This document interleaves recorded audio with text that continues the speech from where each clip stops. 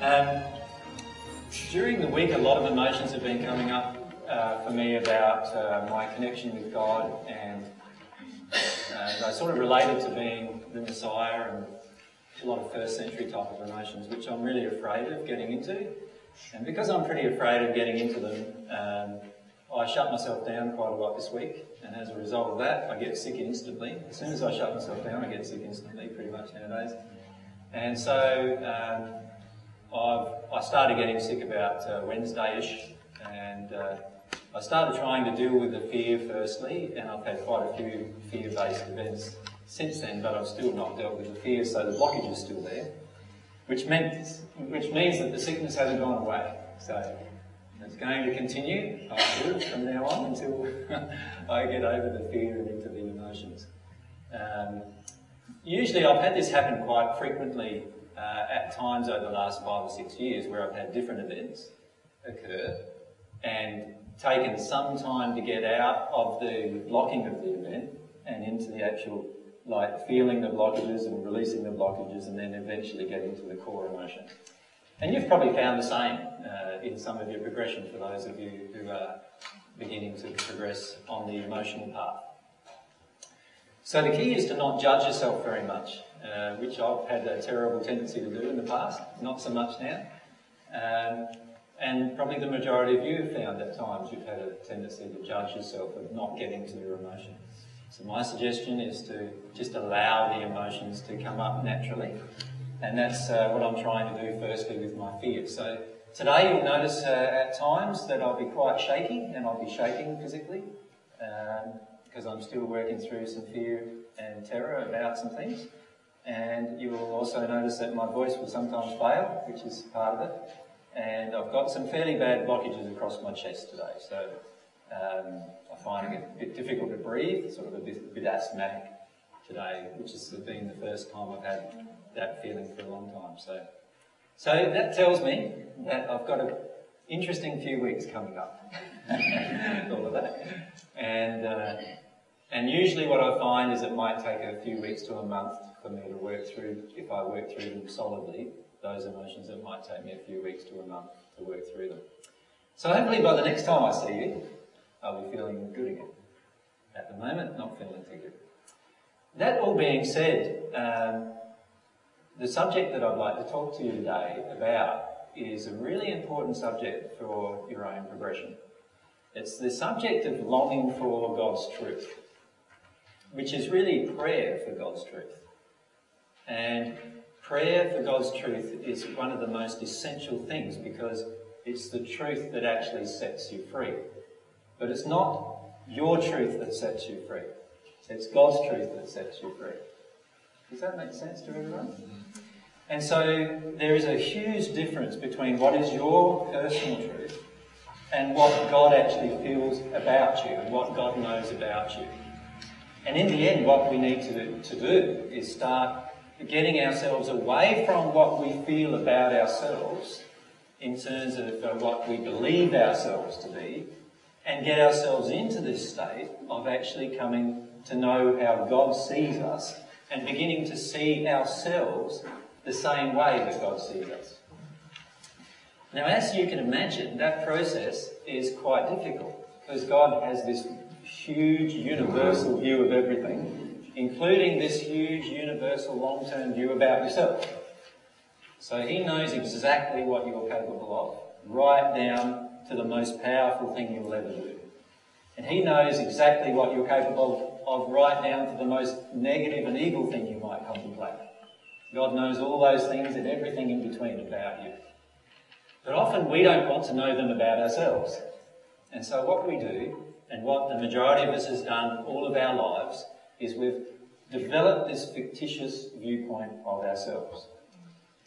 And anything that triggers or anything that confronts that fictitious viewpoint of ourselves, we don't want to see. And so what we finish up doing is spending a lot of our life avoiding truth and avoiding our law of attraction in order to not see the things that are actually going on inside us. Just turn this down a little. So what we need to do is get out of this state of this fictitious viewpoint of ourselves and get into this state of seeing ourselves very clearly. But that is very, very difficult right at the start of this progression that you're entering into. Now, the transition between seeing yourself as you wish to see yourself and starting to see yourself as God sees you and actually enjoying it rather than avoiding it is the transition that we make from the second to the third sphere of our development in the spirit world. So, up until then, in the second sphere of the spirit world, we're making the transition from the first to the second sphere is all about actually learning to see love differently. And most of us don't see love, we see love in a very, very selfish way when we begin. And then as we start developing, we start seeing love in a totally different way. And that's the transition, the desire for us to see the truth about love. It is often the transition between the first sphere and the second sphere. So many of you have gone through that transition of starting to see that you're actually not as loving as what you thought you were. And many of you have going through that transition of starting to see that actually the things that you thought about yourself regarding love were actually in error. So many of you have gone through that transition or are going through that transition now. So that means you're going through the transition of getting from the first sphere to the second sphere. Now, the second sphere location is a much, much different location because we start enjoying aspects of love, whereas before we were avoiding them.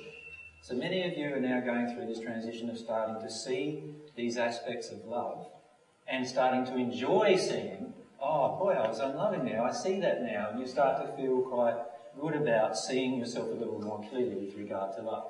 Now, of course, there's lots of other gradients of love because we're talking about the 7 spheres before the transition into a moment with God, right? So in the first sphere to second sphere transition, there's this big realisation that goes on generally and this desire to start to live love in life. In the second to third sphere transition, it's the transition of the desire to live in truth. And particularly that transition is the case if you're on the divine love path. And it's that transition that I'd like to talk to you about today. Because many of you, if you're not already in it, are getting close to being in it, in that transition. Now, remember last time we got together we talked about prayer. And so many of you were there, was it last week? It just seems so long ago. Many of you on the Saturday were quite surprised about some of the aspects of prayer, right? About how prayer is all emotional, for example, and that it's not intellectual, how, it requires truth and openness and transparency and all these other things that were required during prayer. What we're doing today is we're extending the definition of prayer into, and in this particular case, focusing on praying for one particular thing, and that is for divine truth to enter your life. So that's what we're focusing on today, is desire, building this desire within you for divine truth to actually start growing inside of you. Now, for many of us when we start, divine truth comes to us in a very intellectual way. So it doesn't hit us emotionally, it actually usually hits us intellectually. And we go, wow, this all sounds really good. Particularly when you think back to when you first heard a lot of the universal truth that we discussed. How did you feel when you first saw those original DVDs, or when you first come to those sessions? How did you feel? Most of us felt really buoyant. Wow, this is what I've been looking for all my life. Understanding all of these things, it all makes sense. It all seems to fit together to me. A lot of these emotions start flowing inside of us. But during that phase, we're not yet conscious of how God sees us. We're usually now starting to see the universe quite differently, but we're not that conscious of how we are within ourselves emotionally. And to become conscious of how you are yourselves emotionally is one of the biggest transitions you can make on the divine love path. And that's why it's such an essential part of your progression. And that's why I'd like to spend and devote the whole of this afternoon discussing that transition and what is involved in that transition. So, if we remember from our discussion last week, prayer had to be emotional. Remember that? Prayer has to be truthful, sincere, pure. It doesn't come from your head. It comes from your passions, your desires, your longings. Remember all of those points from our last discussion? Now, what we want to do today is start seeing truth also needs to be emotional. Truth is not just an intellectual exercise.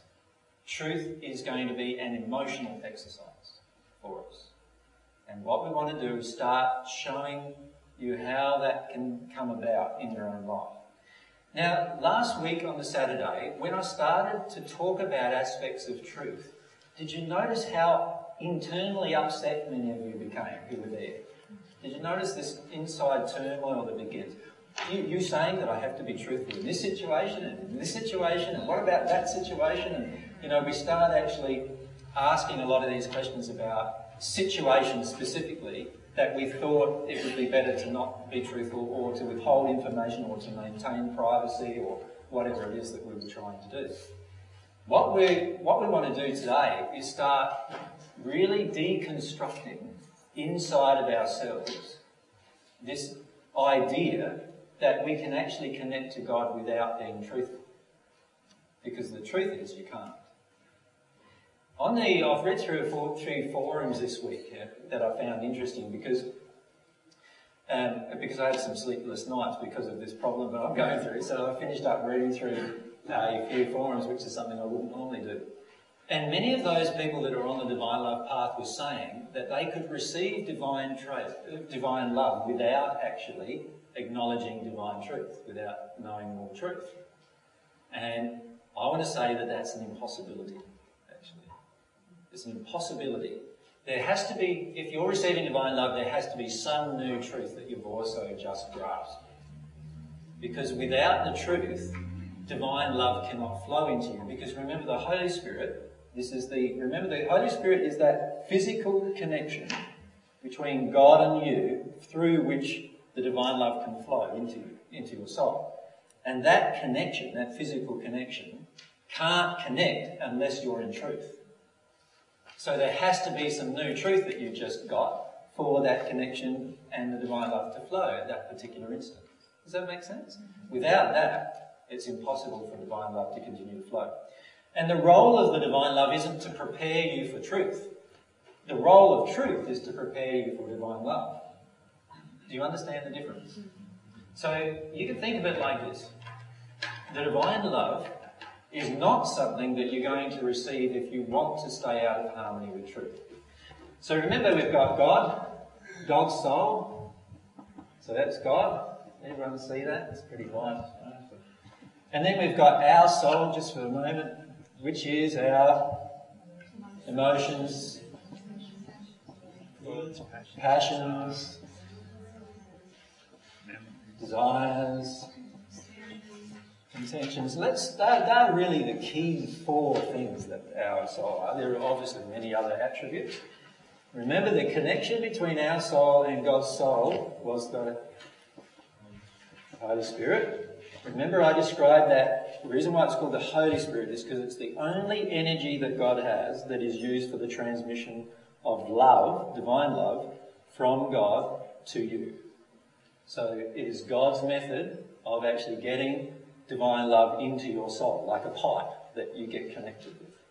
And remember, I've said in the past that the pipe, how only it can connect when we are in truth. So that's the whole principle. The pipe can only connect. You can think of it like the truth is like a gate valve, if you like, or a tap. When you open it, when you actually turn on the truth, then divine love flows. If you turn off the truth, then divine love stops. So, truth is really, in the end, what prepares your soul for divine love to enter it. Can you see that? Truth is the thing that prepares your soul for divine love, this love from God. Remember, divine love is the love from God. And it's the truth that prepares your soul for the reception of divine love. So, when divine love stops flowing within me, or if I've felt myself that it's never flowed within me, It is because there is some truths that I'm not yet accepted. Now these truths there are literally hundreds of thousands of truths that we can accept. In fact, I feel that the truth is actually infinite. So there are literally billions and billions of truths that we can accept. But there are specific truths that affect the flowing of love. And one primary specific truth is that God is an entity and God exists. That's a basic truth. Now, if I don't believe God is an entity, but rather I believe God is a force, or a conglomeration, or a conglomerate numbers of entities, or the universe itself, I will never be able to receive divine love in that state of belief. Now, when I say that state of belief, I'm not talking about the state of belief that exists within my head. I'm talking about the state of belief that exists within my soul. And they are two completely different states. So in my soul, I might actually feel that God does exist, while in my head, I might intellectualise that God doesn't. And under that state, I can actually receive divine love. Do you understand? Because it's my soul, which is the real me, which is the connection with God. So in my head, I might be thinking, no, God doesn't exist, no, God doesn't exist. In my heart, I might be feeling, I feel God does exist, but trying to suppress that emotion. But it's that emotion that's connecting with God. So therefore, it's that emotion that drives whether we receive love or not what's going on in my head. Now, the same applies with all other truths. Quite often, our head has one set of beliefs, and our emotional state has a completely different set of beliefs. And this is why many people in all religious paths receive divine love, and many people who are not on religious paths receive divine love. Because in their head they're believing one thing, but in their heart they're believing something that's quite different. Now what we want to do is start activating the heart in a conscious way, rather than in an unconscious way. Does that make sense? In other words, we want to start receiving divine love and know what we're doing. Because if you know what you're doing, you can receive it faster and with more accuracy, and often understand the principles and processes involved. And that's the whole point of our discussions. So that we understand the principles are involved in how I'm receiving divine love.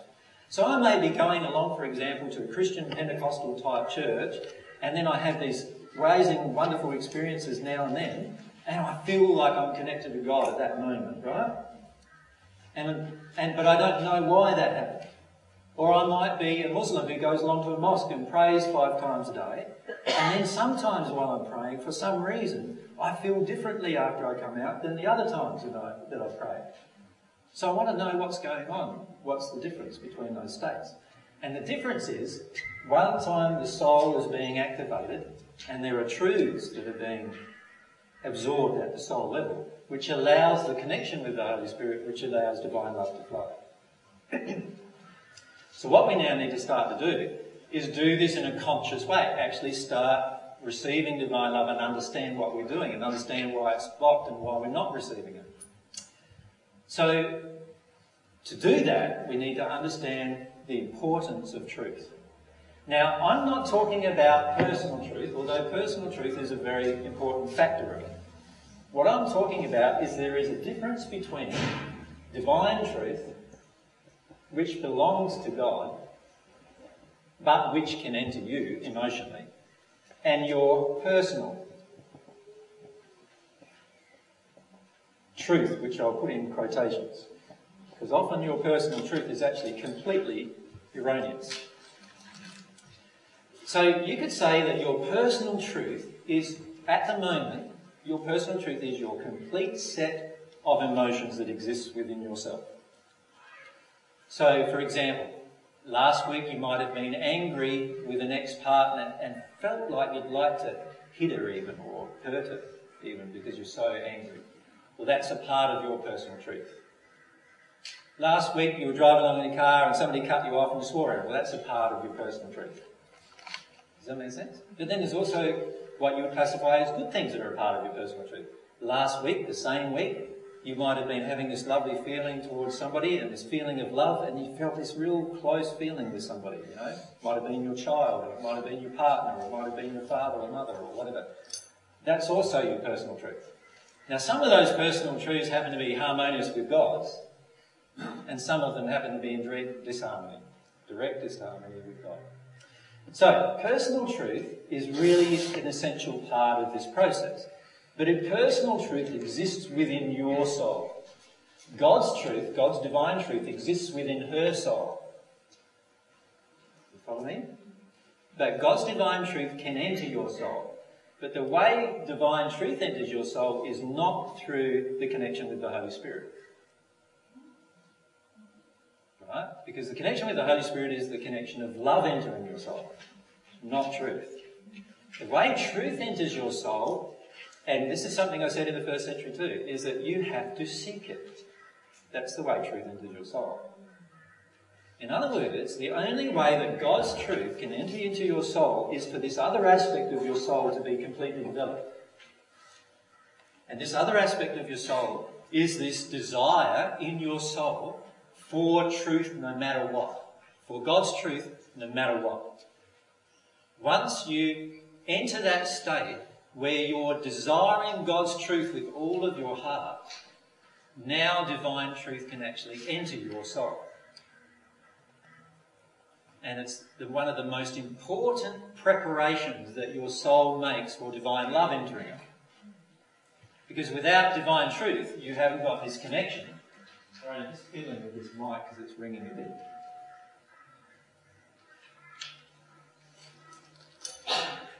Without divine truth, you haven't got this connection. So, if you could think of this whole exercise today, if you like, and it's going to be, in fact, an exercise that you use the rest of your entire existence, is an exercise of actually learning to bring your personal truth into harmony with God's truth.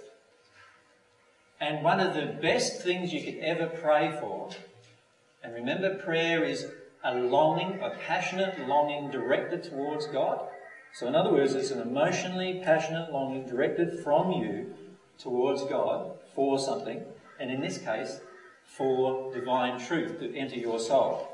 That's when you have a seeking attitude. That's when you're seeking. So from God's perspective, when you're seeking is when you're having all of your heart focused on actually wanting God's truth to enter you. God's truth about you as well as about the universe to enter you.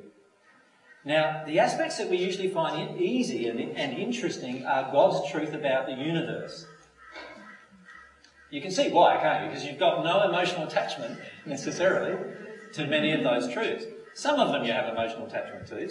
So you might have a belief, for instance, in the old form of reincarnation, for example. So that's an emotional error within. So when you hear that particular truth, you're going to have some resistance to that. But most of the time, our hearing universal truth, hearing truth outside of ourselves, is a really fascinating and joyful experience. We feel really attracted to it, right? But when it comes to somebody telling me some personal things about myself that I've never wanted to see all my life, now, how do I feel? That's a totally different kettle of fish, isn't it? That's a totally different situation. In most cases, we resist that truth with as much vigour as we possibly can manage. And usually that means getting angry and upset and all sorts of things with the person who brought us that truth. Now, if we're seeking God's truth, we won't have that way won't be in us. In other words, if you get to a point, and you'll get to this point when you make the transition between the second and the third sphere, where you will feel this passionate desire and longing within you all the time to find out what the truth is about yourself, no matter how bad it's going to look, and no matter how bad you're going to look in front of everyone else. And that's the transition between the second and the third sphere. That all people who make the transition on the divine love path have to go through. So if you want to be on the divine love path, you have to go through this transition. And people then say, well, what about free will? I thought I could do anything with my free will. Well, you can do anything with your free will, but God has made one path to God. And the path goes through this doorway of truth. So you could think of the start of the path to God, if you like, There's a doorway about natural love that you've got to step through. And the next doorway after that is a doorway about truth that you've got to step through. And then your path is going to lead you along some other roads, of course, and up to eventually the state of wonder. I sort of come to an essence and truth over the last week. If we can just use a mic so that we can capture some of this. And I'd just like to mention, like, one of the things that changed my mind about it was when you're talking about free will, I thought, well, if I'm holding on to this truth, then I'm actually holding that person's free will in my own hands. Exactly. And I feel like that's worse than, only just expressing my own free will, but I'm causing someone to make decisions on falseness. That's it.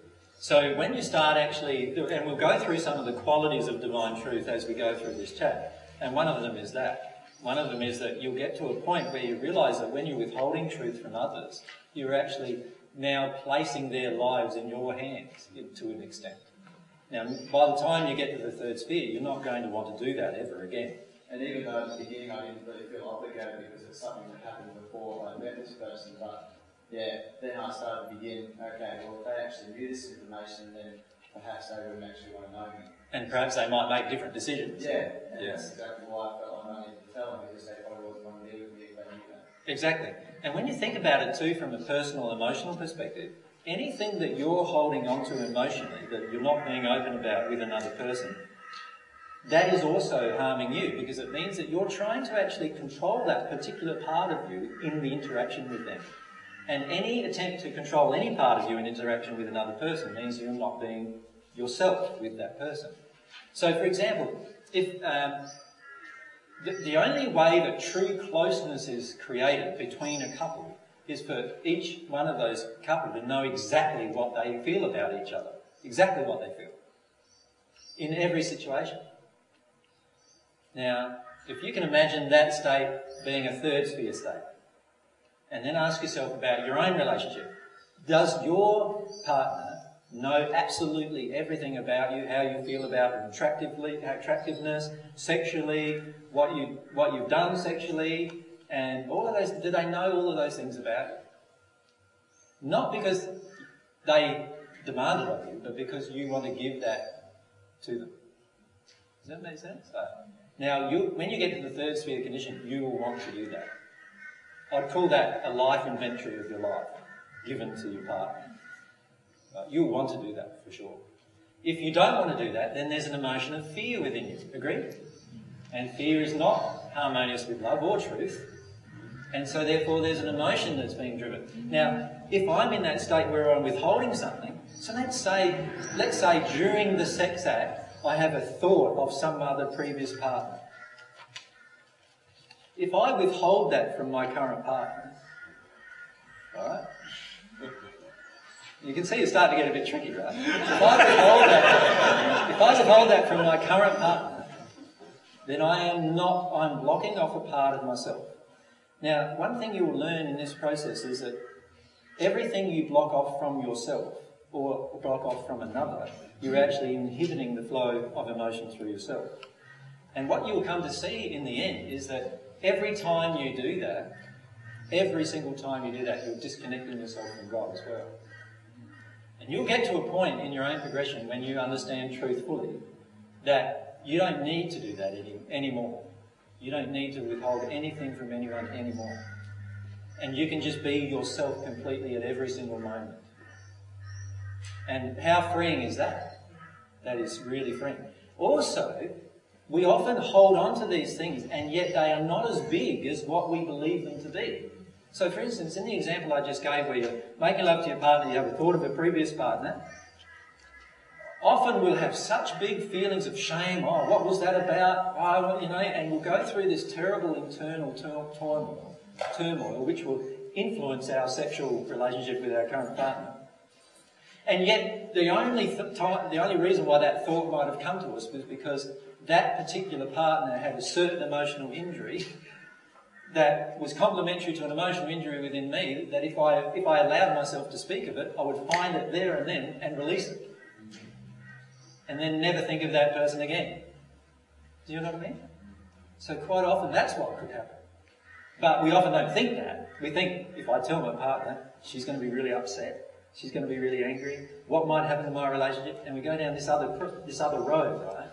Which is the road of maintaining deceit with each other, which is the road of maintaining falsehood. In other words, I'm holding on to my personal truth, but actually, the problem is that it's also keeping me stagnant. Let's wait for the microphone. You need to hold it right up close to you. Couldn't you create an emotional injury in their partner? No, you already are creating emotional injury to that partner. This is what we don't understand. Whenever you withhold truth from someone at the soul level, their soul knows that you're withholding.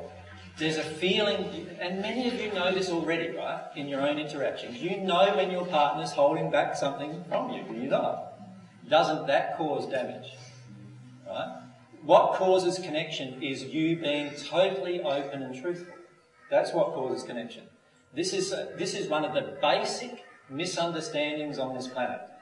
The basic misunderstanding is I can hurt someone with truth. That is not ever true. You can never hurt someone with truth. The way you hurt someone is by withholding truth or lying. That's how you hurt people. And it's the error leaving the person that hurts them, not the truth entering them. And most of us believe it's the truth entering them that hurts them. But the truth is that it's the error leaving that hurts you. If this error was never within you, then it would never have hurt you to hear the truth. And that's something we don't understand either. We'll talk about that in a minute. Tim? Away from Mike. I just wanted to say also that in making the decision to hold back the truth is the whole reason why we're here at the moment anyway. Is because from when we were young, we did have these pure feelings of love and awareness of certain things, but it's all the information that got held from us through other people's fears and errors that brought us to believe those falsities as well and carry out that same system. So exactly. So many of us have become addicted to falsehood. We've become addicted to it because it prevents certain emotions from being experienced that we don't want to experience. So what we do is we become so addicted to maintaining a lie with everyone just so that everyone doesn't have to feel emotions. But what God wants is us to live in complete truth from God's perspective. So that is going to mean that we're going to need to, at some point in the future, understand all the truth about myself. All the truth. Everyone around me will know that I'm being completely and 100% truthful at all times at some point in their future as well. Don't understand that. Josh?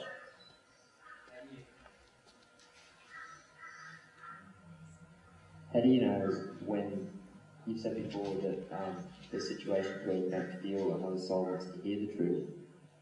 How do you know when not to say that? Like, you're saying in the third sphere condition you're going to just say the truth all the time. That means that every person, every interaction that I come in contact with, I'm just going to say the truth about what I feel about them and myself. But isn't that unloving if they don't want to know the truth and live in their denial? They need to be given a choice, a chance to make that choice. So you just say, can I tell you the truth? Yeah, like I'm going to be truthful with everyone in all situations. Do you want to know the truth that I know about you? A lot of people say, no, I don't.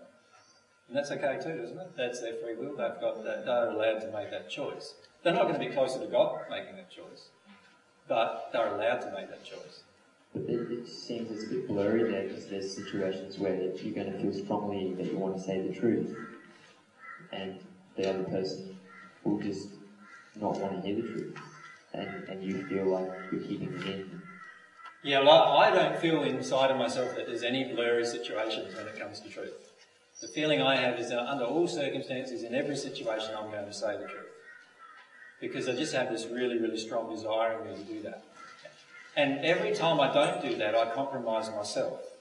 And I don't want to compromise myself anymore. So in the end, you've got to remember that love is not just loving of the other person, it's also loving of yourself. And you and the other person, in your eyes, will become equal. So in other words, if somebody doesn't want to hear the truth, but you want to say it, you're allowed to say it. Just as much as they're allowed to not hear it. I'm just really afraid that will get you into bad situations with society. Certainly. And like that, will that happen? Well, it got me in some pretty bad situations. What's the worst thing that happened to you? Well, I died. Right. Yeah, I was, hung on a So, stake. like this time around, have you said like, I don't know, the truth about? I lost all my family for 7 years. None of them ever spoke to me for 7 years. So that was one thing that happened. Did you I ever lost break the every law? single friend I ever had. So all the friends that I had up to 33, not a single one of them is in my life now. Not a single one is in my life now. What about issues with the law and how they, they could lock you down for? Yeah, I've had to pay lots more money in tax because of telling the truth, for example. I had one property sell one day too late for me to actually include it in a different taxation scheme, and I had to pay $60,000 just the accountant wanted me to falsify the day of sale to 1 day earlier, and I refused to do that because I wouldn't have been truthful. And it cost me $60,000 to do that. So if we left today and just said the truth constantly every moment, we're going to end up crying 4 hours a day? Is it just going to happen? Well, what will happen is that this is the beauty of truth, is the truth opens your soul. So emotions, all of your, what do you think I felt when I had to pay $60,000 just because I didn't have the right date on a settlement contract? What do you think I felt? I had no money at the time. So what do you think I felt? Right? So I felt quite triggered, right? And there was lots of emotions I had to do with how unfair is this, about taxation and all sorts of issues, just because I had to stay in truth. And you'll find if you stay in truth, 100% of the time there will just be so many emotions that come up as a result. And it will be beautiful for you because every one of those emotions is what's preventing you from staying in truth. Yeah. Just, I haven't studied the Bible, but did you talk about you can't serve two masters? yes, I did. So for me, say for example, using the taxation thing, I don't believe that tax money is necessarily used towards purposes of divine love and truth. Yep. Therefore, if I'm contributing to that, that's sort of, there's a question within You that. can decide to not pay tax if you want. The thing is, if you're lying about it, now you're breaking the law of God. So you're allowed to say to the government, I'm not paying tax. God has no problems with that. God does have a lot of problems with you lying about it, because you break your relationship with God then. My question is, would he want you to pay $60,000 to a system that ultimately doesn't serve? Doesn't care. Well, that's, I guess, is part What of does God care about? you being truthful. God cares about your soul. So God doesn't worry about $60,000 either way. Right? God worries about your soul. That's what God's concerned about. You see, this is where we often want to compromise truth. You see, what we have is we have these financial investments in actually not telling the truth. From God's perspective, God has no trouble with you not paying tax. But God has a lot of trouble with you lying about it. From God's perspective. When I say God has a lot of trouble with it, he doesn't feel any emotion in the sense of, oh, you naughty girl, whatever. He's just saying to you, you can't connect with me when you do that. You're never going to be at one with me doing that. That's all he's saying to you. Does that make sense? I have to... We'll talk about all these issues in detail during the day, because I'm really going to feel into what you... the key is to feel into every issue that you're raising and question you're raising is to feel into it emotionally. Because when you feel into it emotionally, what will happen is you'll start understanding that actually I have an emotional reason why this particular issue is an issue for me. And how many of you know, for example, that the taxation department, if you stop paying tax, is going to really go for you? Most of us are very afraid of authority, are we not? This is why we often pay our tax when we don't want to. How many of you want to pay your tax? No one. Interesting. I don't want to either. Right? How many of you feel like you have to pay your tax? Yeah. Or how many of you feel like you're just going to falsify as much as you can so you don't have to pay it? The majority of people, many people, are in that state. Right? Now, there is an emotional reason why we're in that state. And that emotional reason is the core reason we need to address in our relationship with God. Right? So yes, the question that Josh asked was, have you had to pay prices for telling the truth? Yes. This system of things we live in, the way that it's constructed is there are lots and lots of prices so-called prices you're going to have to pay for truth. In my opinion, the biggest price you can have for telling a lie or staying in a state of falsehood is your relationship with God. That's the biggest price you can ever pay for anything. And I don't want to sacrifice that for anything. Even if it means I go to jail because I said or done something from a world's perspective as being wrong. I just don't want to ever do that with God. Getting back to your earlier conversation, in relation to being in bed with someone, not that I found that more interesting, but I couldn't get the question. I don't know if other people have noticed this, but you talk about the spirituality of same-sex or intercourse or whatever you want to call it.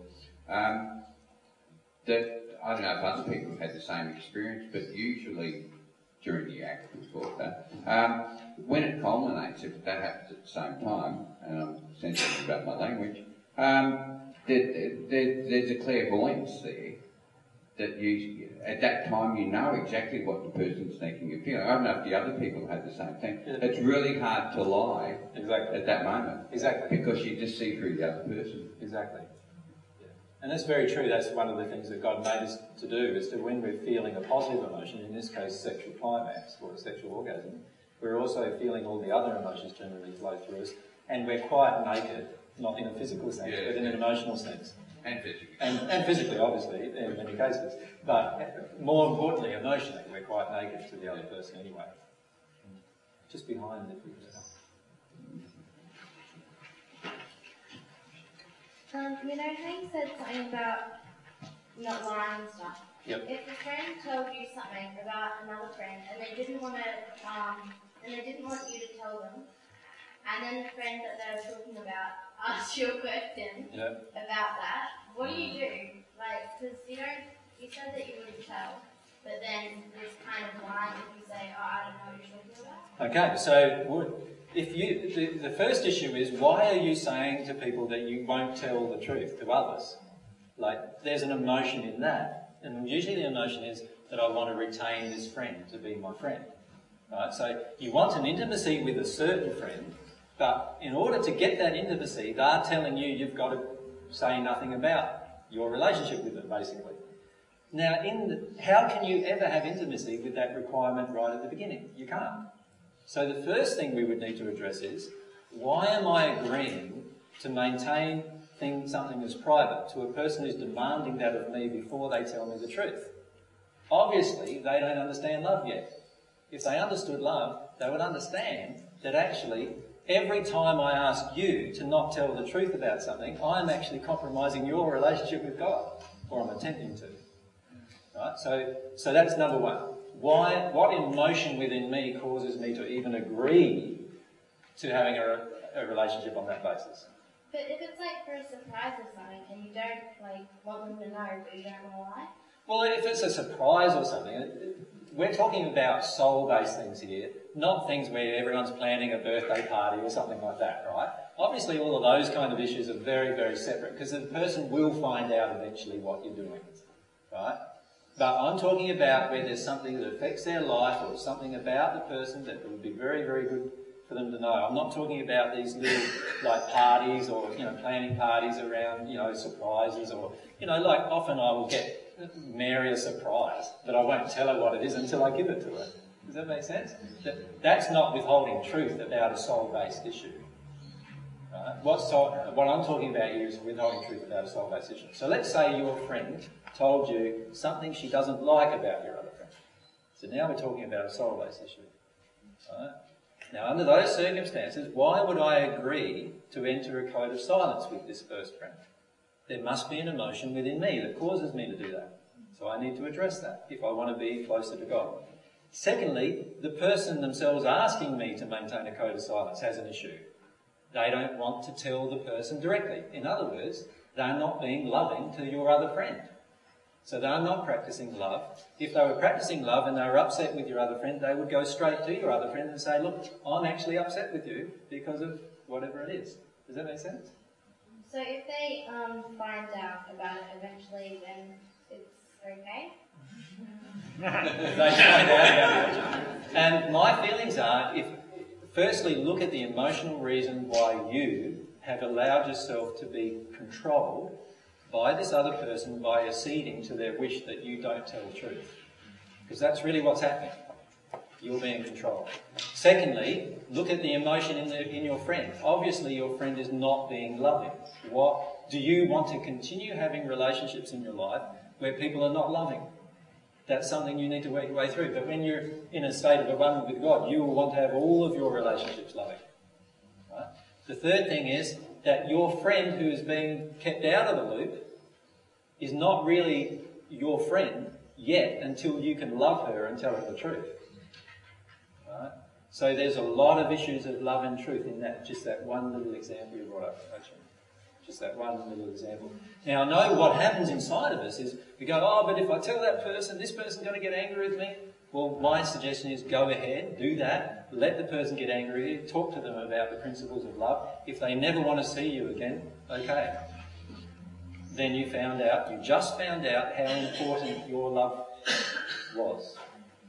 And see, many of us are not willing to find out how much people really love us.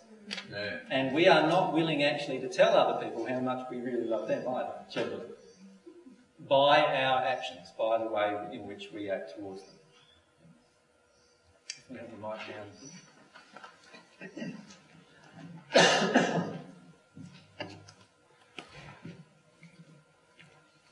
AJ, how do you deal with situations where people don't tell you the truth and you know that because you can feel the alignment? I get very angry. Right. And when people don't tell you the truth and you're getting angry, you're denying an emotion of hurt inside of your own soul. So the first thing is to go through that anger. So, you use that anger. So you might go out and punch some bag or beat with the hose or whatever, and really, yell and curse or whatever about the actual issue.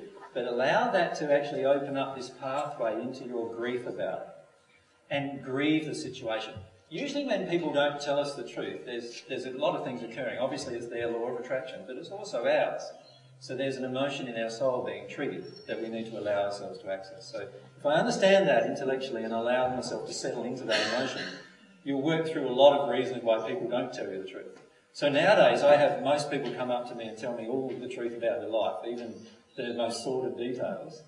And the reason why is I don't have any judgment about their most sordid details, and I don't have any feelings of condemnation towards them, and all these emotions within me have been released, which means that they feel they can tell me the truth. So we need to work through those emotions. So if there's an emotion of anger capping it, then the emotion of anger is actually preventing a deeper emotion of sadness within yourself about being lied to. Allow yourself to access that emotion. Now, it's a very core emotion because when you're lied to, you're actually being told that they don't love you. So you see, this is a basic thing about lying that most of us get when we're lied to, but we don't get when we're the one doing the lying. You understand? Is that when we're being lied to, the reason why we often feel hurt when we find out the truth is because we start to realise, in fact, that there was no love in the lie. And so in that instant, we're actually feeling a feeling of being unloved. And it's a core emotion within people on this planet, a feeling of being unloved. And the way to tell whether you're actually loved is the person telling you the truth. Now, if they're not telling you the truth and you feel that they're not, feel the emotion inside of yourself of being unloved. Allow yourself to work through that emotion. When you work through that emotion, you will find that you will probably have a break in this relationship with that person, unless the person goes through a process of actually working out why they lied. When they do that, they get into a state of repentance, and you will probably also easily get into a state of forgiveness. But I'm saying, even if they're not like that, you still need to forgive. But go into the emotion inside of yourself that's triggered. The emotion inside of yourself will always be related to it being a lack of love.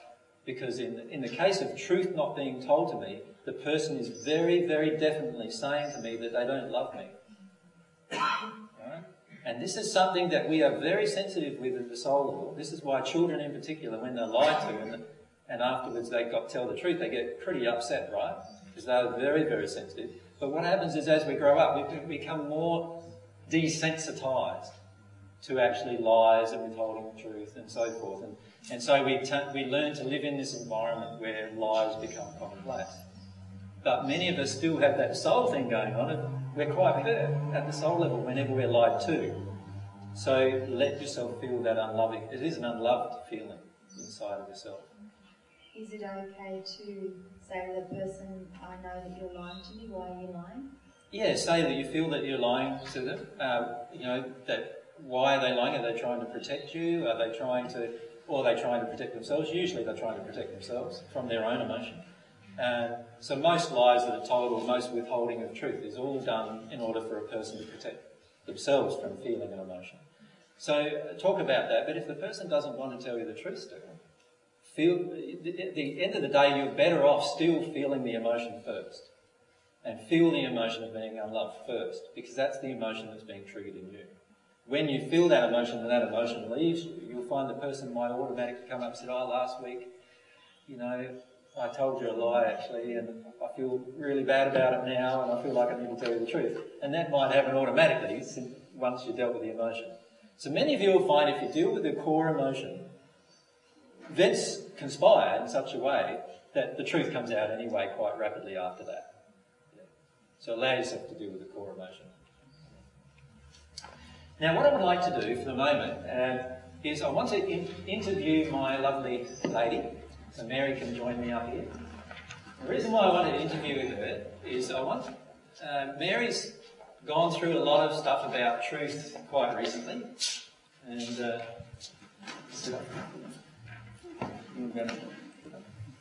And Mary's gone through quite a lot of stuff about truth recently. And what I wanted to do is for Mary to share with you the whole process she's been through over the last year and a half about truth. Because there's been many aspects to it that she's found, and I feel that many of you will connect quite strongly to some of the stages, if you like, of opening up to divine truth.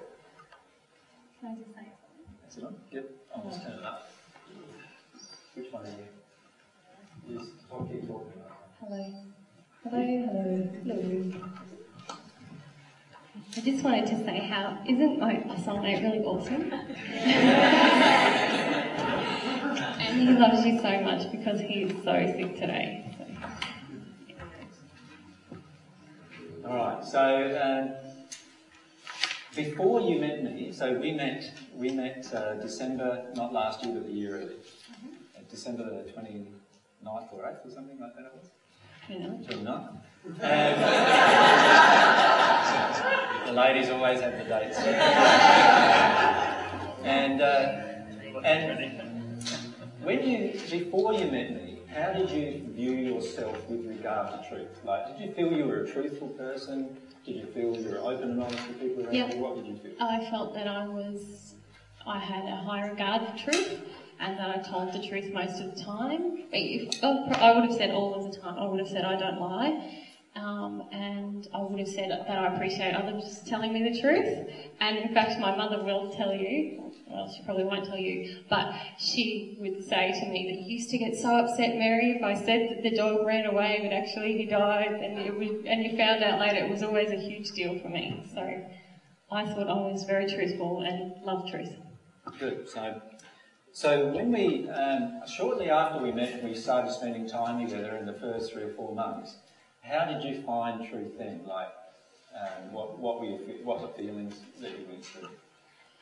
Very well. Firstly, when we were talking about God's truth in not personal terms, I absolutely loved it. I was fascinated. I was excited. I couldn't stop talking about it, and we used to spend hours talking about that. But when it came to pointing out truth about me, it was very confronting. What used to happen then if you had truth about yourself pointed out? I would get angry, usually. I went alright for a little while. It stressed me out and I'd withdraw. And then, in not too long, I got very angry at you for pointing things out, or for you being truthful about the emotions you were having regarding my behaviour or my actions. Yeah. I would try and control you in that way. Yeah. So when you went through that, what were you feeling? Like, what were the feelings inside of you? Were you feeling that this was a truth issue, or were you feeling that I was just a bastard, or what were you feeling?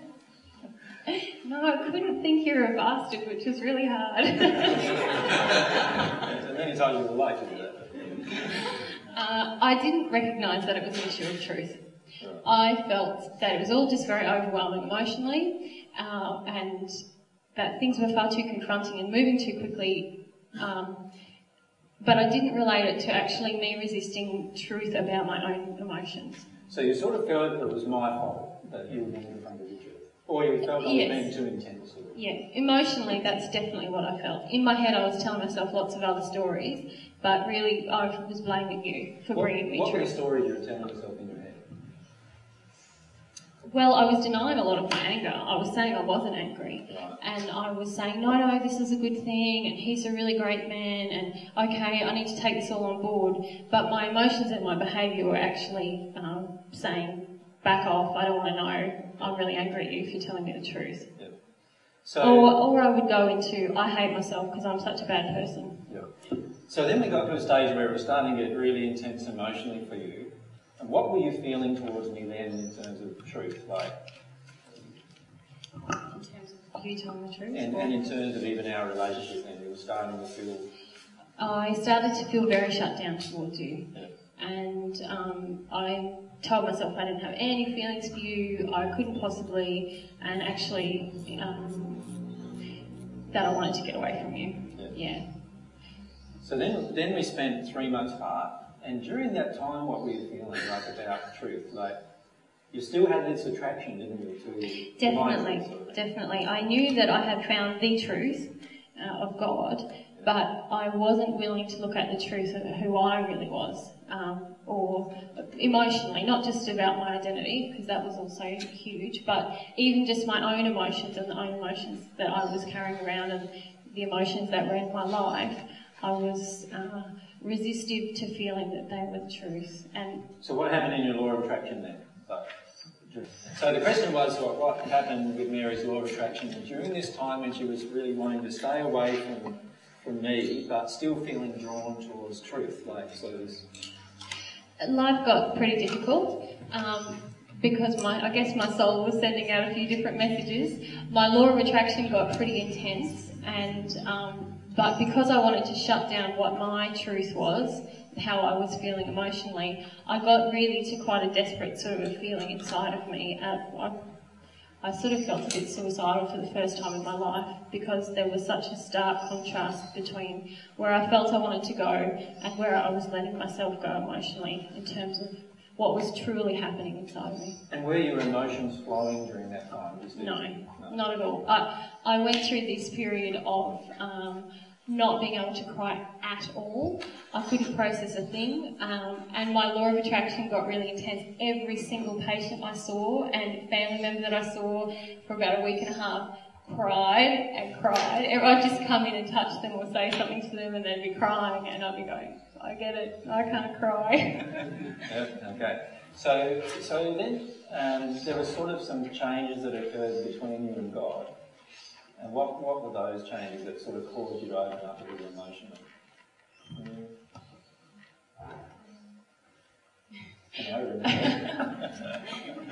It's all very blurred.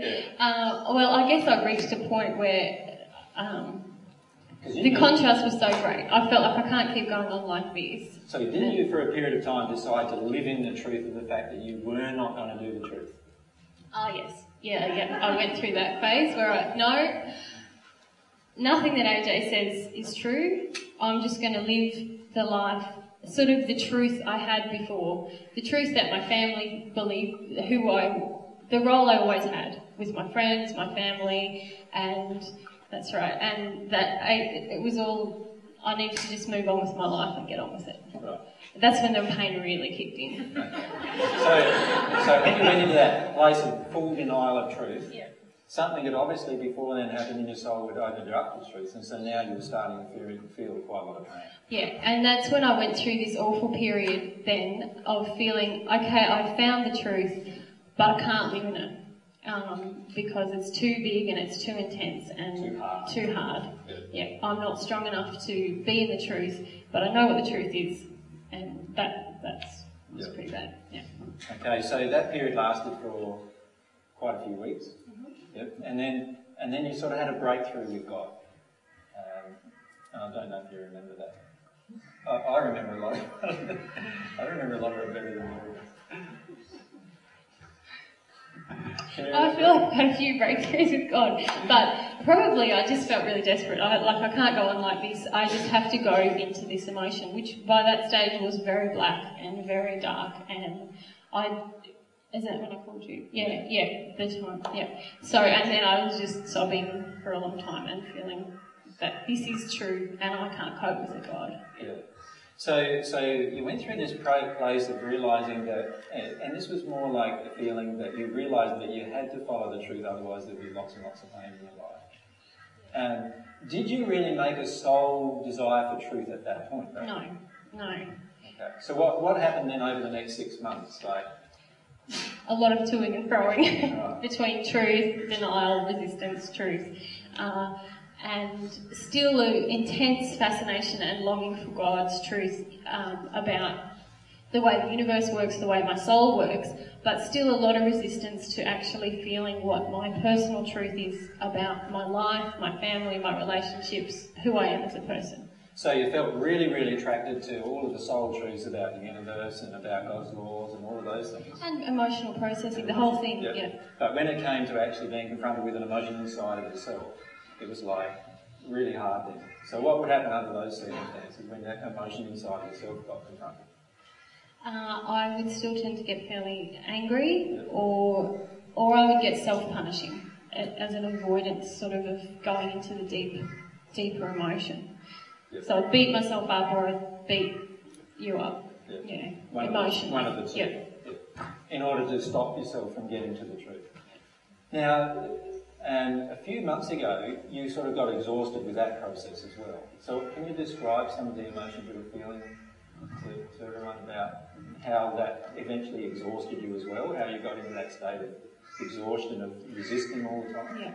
Well, I wasn't really progressing. I wasn't clearing things. My law of attraction was such that there was a lot of conflict happening, I suppose because that's what was happening inside of me, with yourself, with my family, with my friends. There was a lot of I think I dealt with something and it would reoccur.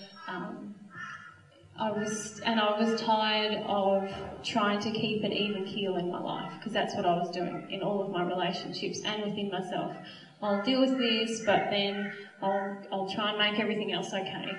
So there was quite a few blockage emotions then that you were working through in terms of still wanting the truth in your heart, but not being able to live it in your life. Yeah, because one of my big emotions has been about self-protection and making everyone else happy around me. So if I felt like everyone was happy around me, I felt very safe, and so a lot of my behaviour for a long time had been related to being a nice girl, a good girl, someone who looked after everyone else. Yep. So I would say I want truth, I want to live in it, and then a big emotion about that would get confronted and I would struggle. Yep.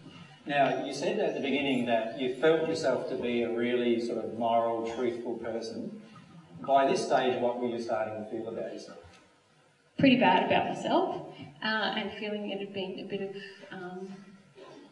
well, actually, I just felt more confused about myself. I still had the story running in my head that I'm a nice, good girl, and taking on a lot of the conflict with my family. Oh, it's my fault because I haven't been a nice, good girl. So then I was starting to feel kind of, oh, maybe I'm actually an awful person, and getting into these very self-punishing emotions. Right.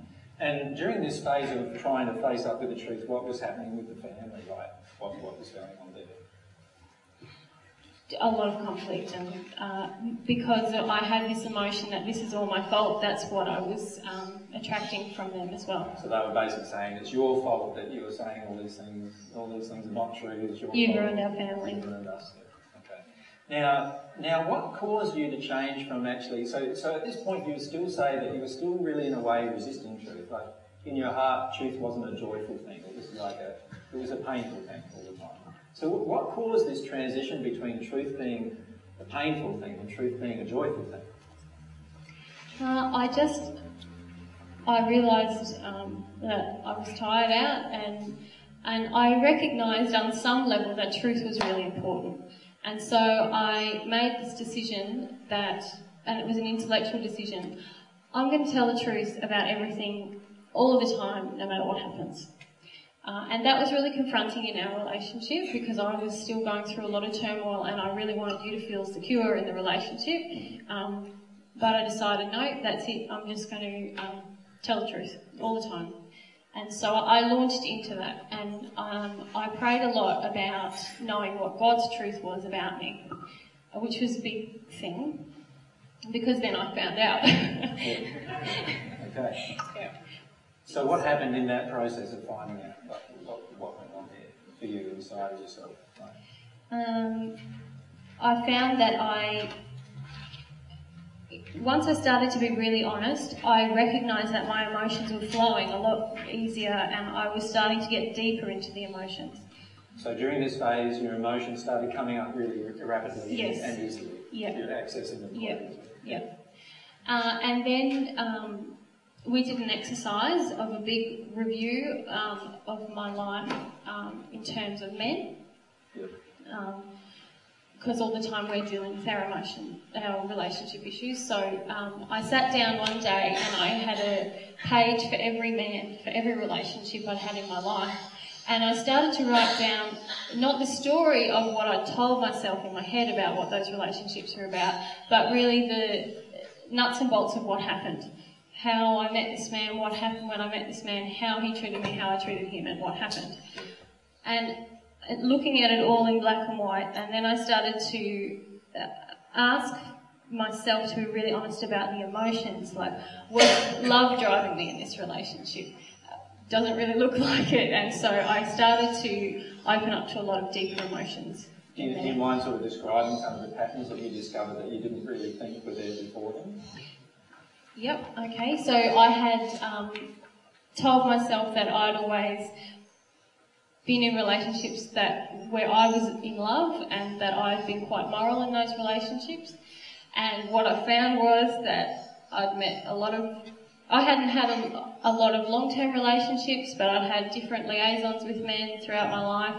A lot of them involved alcohol when I met them. A lot of them involved sleeping with them quite early in the relationship. A lot of them involved them not giving their heart to me and me keeping them very much at a distance, feeling like I could be the more developed one in the relationship, things like that. So that was quite a shock to me in terms of what I had told myself was my personal truth. Yeah. So when you started stepping into that, you felt a lot of emotions flow, and just as you were talking about it with me. Massive emotions. The shame and like a lot of law of compensation issues about not loving myself, not loving them. And you started to see a separation between sex and love as well? Definitely, yeah. And then when you started getting to the bottom of that, you've also had a huge sensation of relief. And I was just wondering whether you could describe that.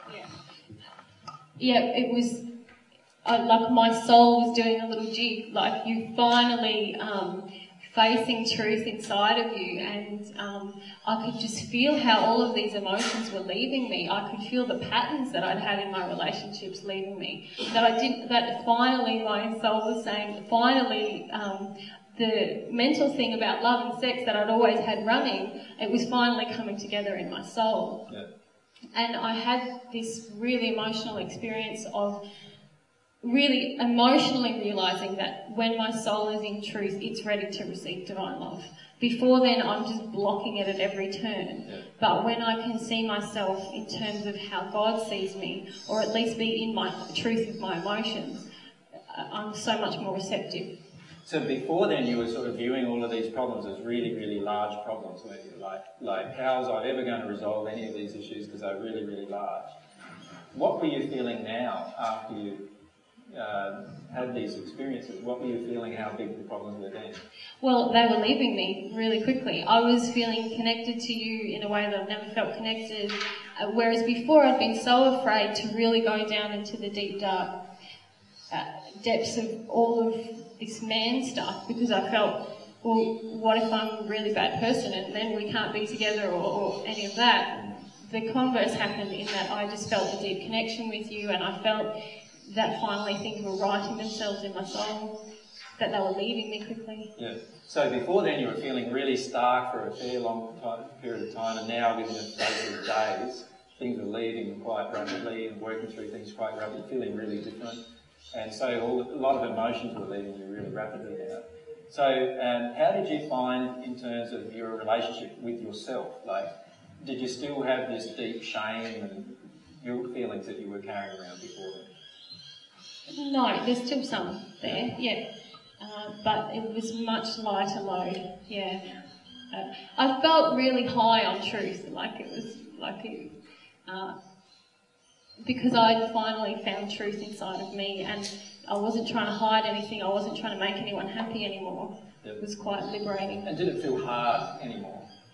No, and I felt like I want truth. I want everyone to tell me the truth. And before, because I'd had all of my pleasing emotions, I didn't want to say the truth to others because maybe that would upset them. And also I didn't want to hear it from them because that would definitely upset me. And now I felt a lot freer in my interactions with other people just to say exactly how I felt and to hear exactly how they felt. Yeah. So now when you think about truth, like before when you were thinking about truth, the feeling I would have from you is like almost panic. Like this is feeling of terrible. What am I going to find in there? What am I going to find? How bad, dark, whatever it's going to be. Now, when you think about truth, what do you feel about it now? Really excited. Yeah. So I suppose what we've been trying to do is just illustrate this transition that occurs if you're willing to face all of these things truthfully. You can see that at the beginning, Mary was finding it really different. And by the way, I've been through a very, very similar experience to Mary in my own life. Initially, really, lots of resistance to truth, lots of emotional pain as a result of the resistance to truth, and so forth. Working through these emotions and actually allowing yourself to see the things that you're totally ashamed of and totally, all these different things. And ironically, when you do that, there's this huge relief. And also, because the truth is opened up a pathway within you now, the emotions are now going to be flowing very, very rapidly and very consistently. And there's a feeling you have now when you're feeling emotions compared to what you were feeling before. What are those kind of feelings you have now when you're feeling emotions? Well, it feels like a relief. It's like I had the emotional realisation that processing actually makes emotions leave your soul and it changes your soul. I feel like bring it on, I want to be triggered. Whereas before I was sort of tiptoeing around it all.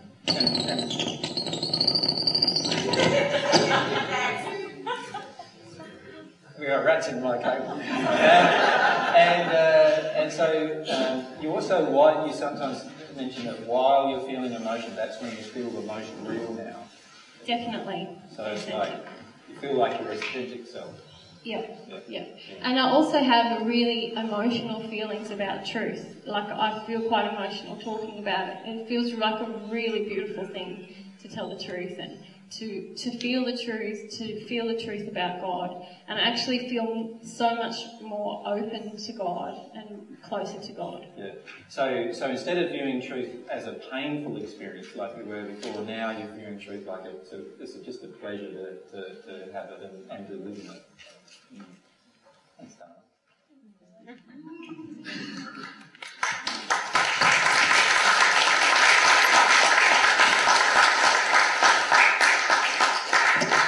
Now, the reason why I wanted Mary to describe that for you is that she's obviously recently gone through those experiences, so they're fairly alive in her mind and in the feelings still. And I wanted to connect with you on a number of levels and help you understand what kind of emotions you would go through once you make this transition of actually wanting to not feel truth in your life into this transition of just absolutely loving the truth in your life. Now, when you get to this state of absolutely loving truth in your life, that's when you are really praying or longing for divine truth from God. Until that point, you are not really longing for God's truth to enter you. In other words, you're not really praying for truth. What you're doing is to praying to avoid truth. Because remember, it's the emotional state of your soul that causes God's soul to respond. So when you're in this state of desiring to avoid truth in your life, what you're actually doing is praying to God, please keep truth away from me. That's really what you're doing. As soon as you allow yourself to actually feel this deep longing for truth, which is this transition into the third sphere that we're talking about, once you make this transition, you'll have this great longing for truth in your life, and you'll have a feeling of joy and sometimes euphoria of actually learning a new truth about yourself. Not about the universe now, but about yourself. So you know that euphoric experience you have when you're learning the truth about the universe? Well, you will start having those kind of experiences learning the truth about yourself. And not only will you have that experience, but you actually feel the truth entering you. Excuse me. You'll feel the truth entering you, and you'll feel the error relieving you. You'll feel the relief of the error leaving you. Now, that's the process that we want to talk about, because you'll notice that at the beginning, Mary felt that she was quite truthful in her relationships with others and so forth. But then coming to realise that actually the truth wasn't happening at the emotional level was a real big sort of, you'd say, almost a negative experience, in the sense that this terrible feeling of shame and guilt and so forth passes over you. Once you get through that feeling, you will no longer have this terrible feeling about truth in your life. So one of the core emotions that all of us at some point will need to face is this reason why we want to avoid truth. The reason why we have this attraction towards knowing everything externally, and a very, very big distraction from knowing things about what's going on inside of myself. What we want to do is get to the point where we want everything. Now, law of attraction events will tell you whether you really want truth or not in your life. So, for example, you might find yourself getting distracted a lot in your life. Who's finding that? Like, you're finding yourself quite distracted, feeling distracted with it. Well, that's because you don't have an internal desire yet for truth. Does that make sense? So allow yourself to feel about that emotionally. Allow yourself to feel the emotion of that. There's a reason behind it. So with any of these things, never condemn yourself. The judgment of yourself is just as pointless and fruitless, aside from it does have fruitage, and unfortunately most of the fruitage of judgment is very negative. But it is pointless to judge yourself or another. So stop judging yourself and allow yourself to see the truth of yourself. And so with everything that we talk about, if you're avoiding truth in your life, allow yourself to see that you are. Acknowledge that you are. Start talking to God that you are. Why are you? What's the fears that you have inside of you? Now, when you have this seeking attitude towards truth, and initially it's going to be more intellectual than emotional, isn't it? Because initially you love the truth, you can love the external truth, and you realise you've got to start hitting the eternal truth intellectually. But as you can see from Mary's experiences, emotionally it's hurting at that point.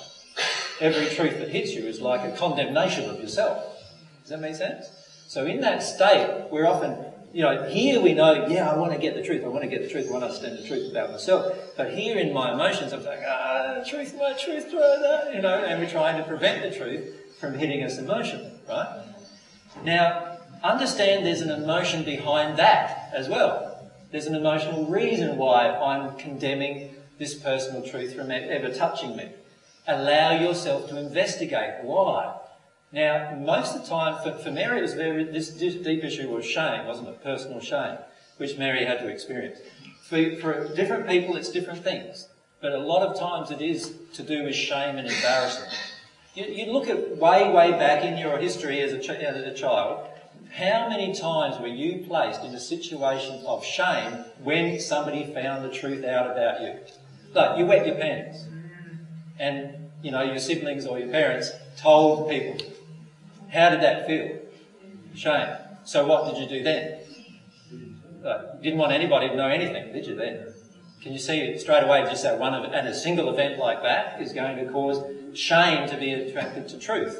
So in my heart now, I'll have a feeling that truth is shameful. Straight away, just from that one experience. And can you see how in my childhood I might have had 20 or 30 or 50. If I've been abused sexually, I might have 100, 200 of those experiences of shame connected with truth. Many of us have family shames that were covered up. So how many of you experienced that, where, you know, maybe an alcoholic parent or whatever, yeah? And we're covering up this shame in the family. And nobody wants, you know, these are obviously connections then between shame and truth. Truth becomes a very shameful thing then. So shame will be one of the attributes of truth, or one of the emotions that we'll need to work through before we'll be able to let yourself see truth.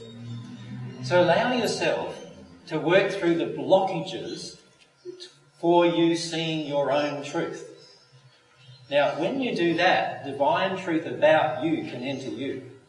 But if you refuse, if you block that still, if you keep those blockages there, you're actually placing a barrier. There is actually, energetically, emotionally, there is this force-filled barrier around you. And to be frank with you, when I'm speaking with you, I can feel it so strongly when people come up to me and say, "Oh, could you tell me the truth about this?" And I'm actually feeling quite the opposite emotion in many cases from you. What I'm feeling is you do not want to know the truth about that particular event at all. Because there's like this force-filled barrier around you of not wanting to be emotionally triggered about what that truth is going to open in you. So allow yourself to discover the blockages that you have to truth about your own life and about yourself entering you. Now, when you do that, what will happen is this force-filled barrier that's around you, surrounding you, will actually fall away. And you'll become completely open and vulnerable to truth. Now, initially, that's going to be a very scary prospect. Can you understand why? Like, that means that every single person in my life is going to find out about who I really am. How scary is that? Right? And I'll find out about who I really am. How scary is that? Right? So what will happen is that we'll go through this transition phase of getting out of this state where we're trying to block truth from us into this state where I'm now allowing truth to enter me no matter how bad it seems. Now that in itself is a transition that occurs in the second sphere. And then once I get to this stage where I've released all of the emotions of that, I'm now in this state where I'm longing for the truth to enter me. Now I'm in the state that can connect to God almost permanently, or close to permanently. Because now I'm open to God's truth also entering me. And remember, you can think of God's truth as a doorway to God's love. So every time you allow God's truth to enter you, you're also now establishing a connection with the Holy Spirit, and therefore divine love can enter you under those circumstances if you long for it. So prayer for divine truth is such an important thing. And again, remember I'm saying longing or seeking for divine truth is prayer for divine truth. Now that all being said, what I'd like to do is describe, in a talk many months ago, I had a talk about the qualities of divine truth. Do you remember that talk where I listed about 15 different qualities of divine truth? Some of you may have seen that on DVD or not. Now, what I'm going to go through next for the rest of the afternoon is looking at the qualities of divine truth and examining how that affects us emotionally inside us. So in other words, what we're doing is we're starting to look at, all right, what's one of the qualities of divine truth, and how does this quality affect me firstly intellectually, but then how does this quality eventually going to affect me emotionally? How am I going to feel about it inside of me once I have these realizations and once I can see what's going on with the divine truth and the relationship between divine truth and my own truth? So that's why I've listed, under the section Reminders of Divine Truth, I've listed many of those qualities of divine truth one by one. So you've got that in your outline.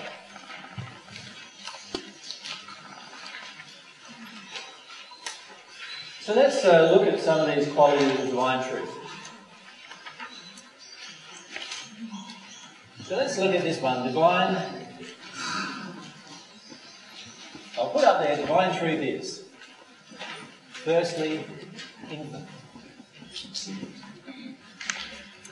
Now, how is this going to eventually affect me emotionally?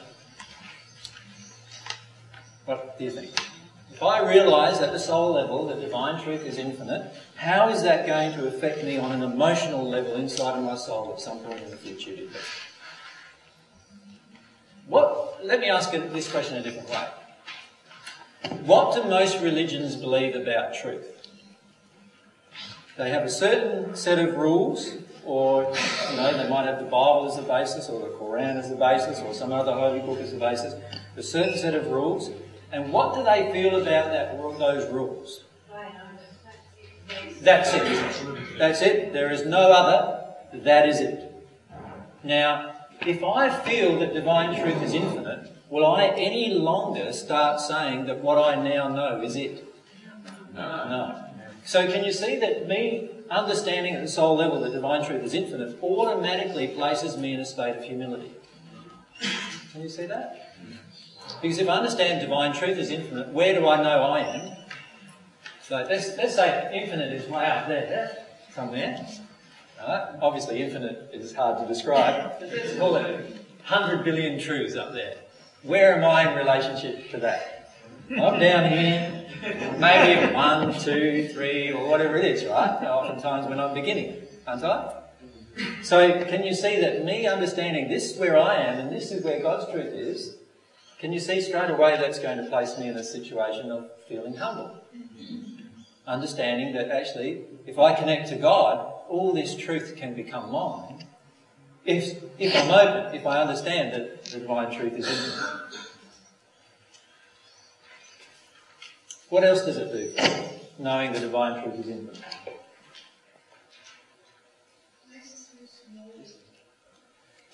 Sorry? Well, yeah, I don't feel that myself. It makes me feel humble and not small. Obviously, if it makes me feel small, then that's an error within me, because God actually feels that I'm the greatest of His creations. So if God feels that I'm the greatest of her creations and I feel small, then there's an error in me that needs to be released. So allow yourself to feel that emotion. So I'm not saying don't feel that emotion, but I'm talking about what kind of things it can do for me in my own progression. If divine truth is infinite, and I'm down here with a finite amount of truth, how am I going to get from here to there? I'm going to have a longing for truth, but what kinds of things are going to happen in my life to help me get from here to there? What's God's messenger of truth? The law of attraction. So the law of attraction is going to now help me get from there to there, right? If I understand that God's truth is infinite, I will actually love the law of attraction. How many of you love the law of attraction? Not many at the beginning, right? At the beginning, what do we do with our law of attraction? This is how we feel about our law of attraction, isn't it? Well, what happens when we understand emotionally that divine truth is infinite? We start understanding, actually, emotionally, that actually the law of attraction is this beautiful thing. Because it's going to bring me all these truths that I didn't understand before. It's going to be God's messenger of truth to me. Isn't that wonderful? Don't you think? Plus that sort of continuously stimulates your curiosity, I suppose. Yeah, that's right. So me being open to that truth, can you see how straight away it's going to affect me emotionally on a lot of levels? Now, many of us at the moment are very adverse to our law of attraction. So that means in one way that we've yet to accept emotionally that divine truth is infinite, and the only way to get there is through the messenger of truth, which is our own law of attraction, God's messenger to ourselves. It's an interesting point. I was just doing an overview of reality. Of what you're talking about. And from sort of a government point of view, the government doesn't like this one.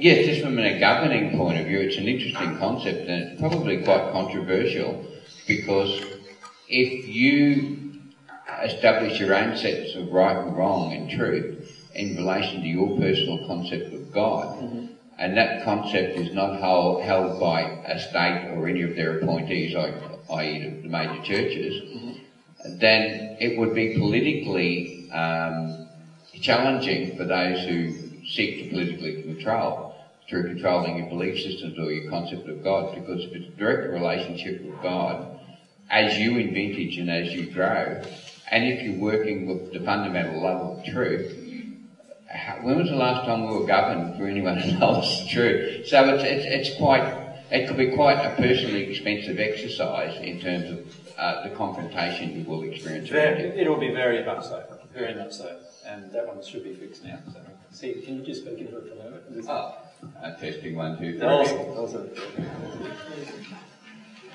Yeah, what you say is very true.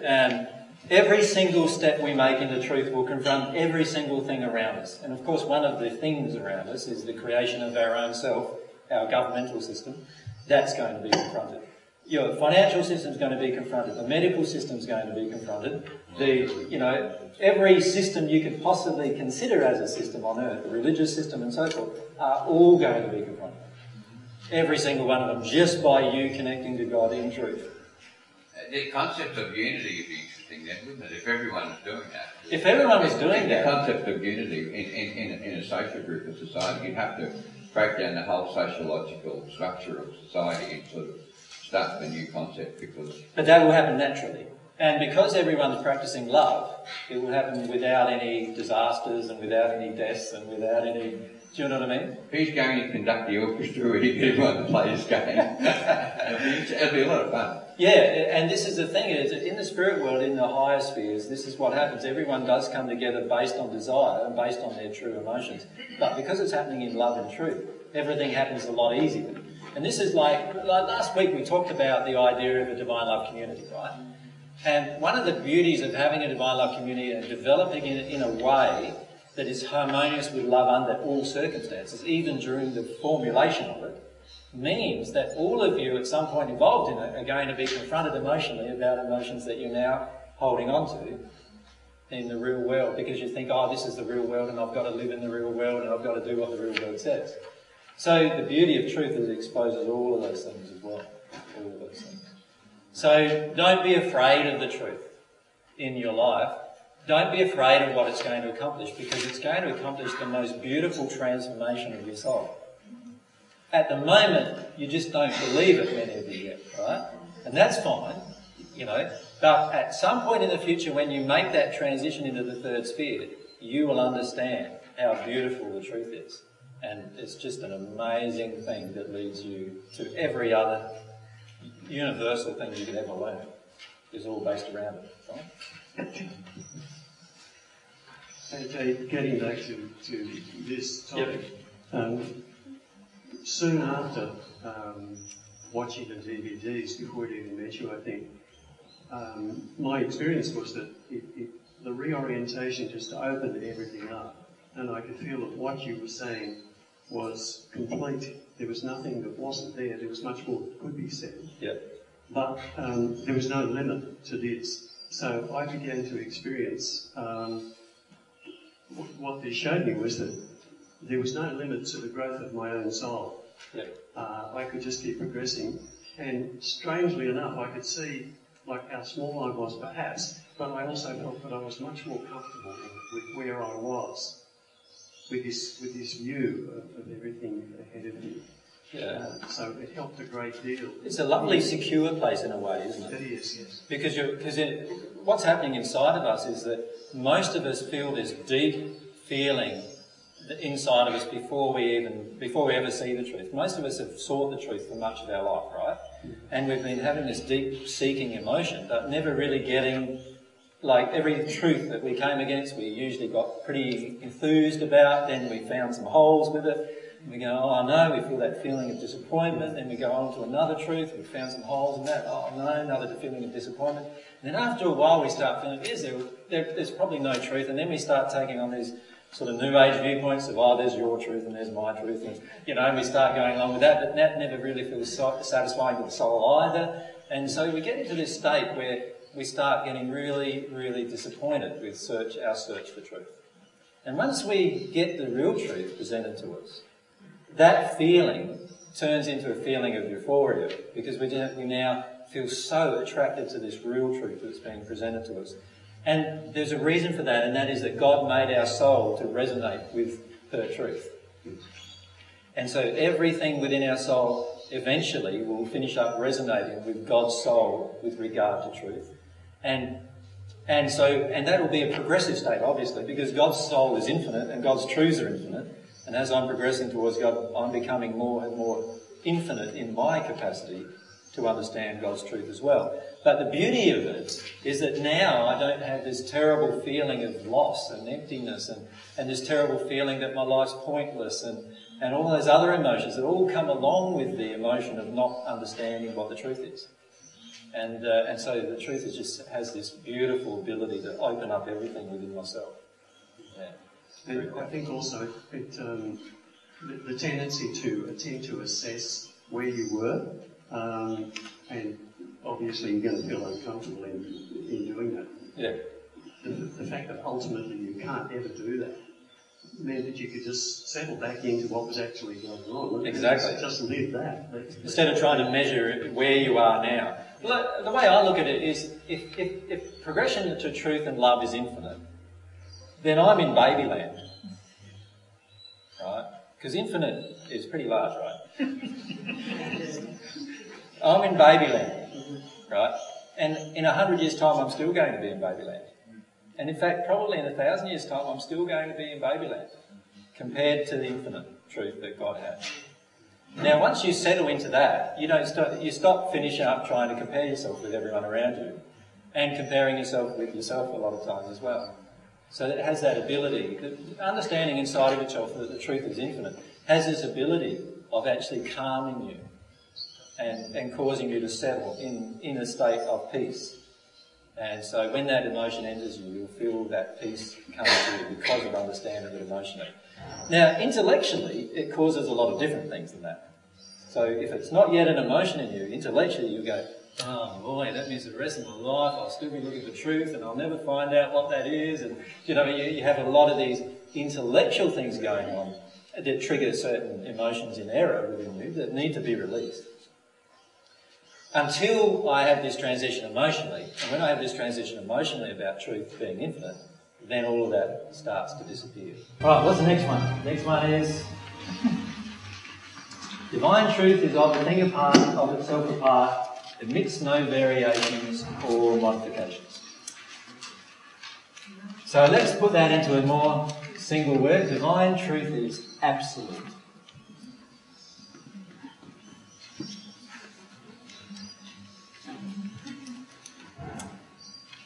Now, most people, when I've said that to a group if I've said that to a group who's never met me before, most of the time when I say that to people, there's this huge barrage of anger that comes at me.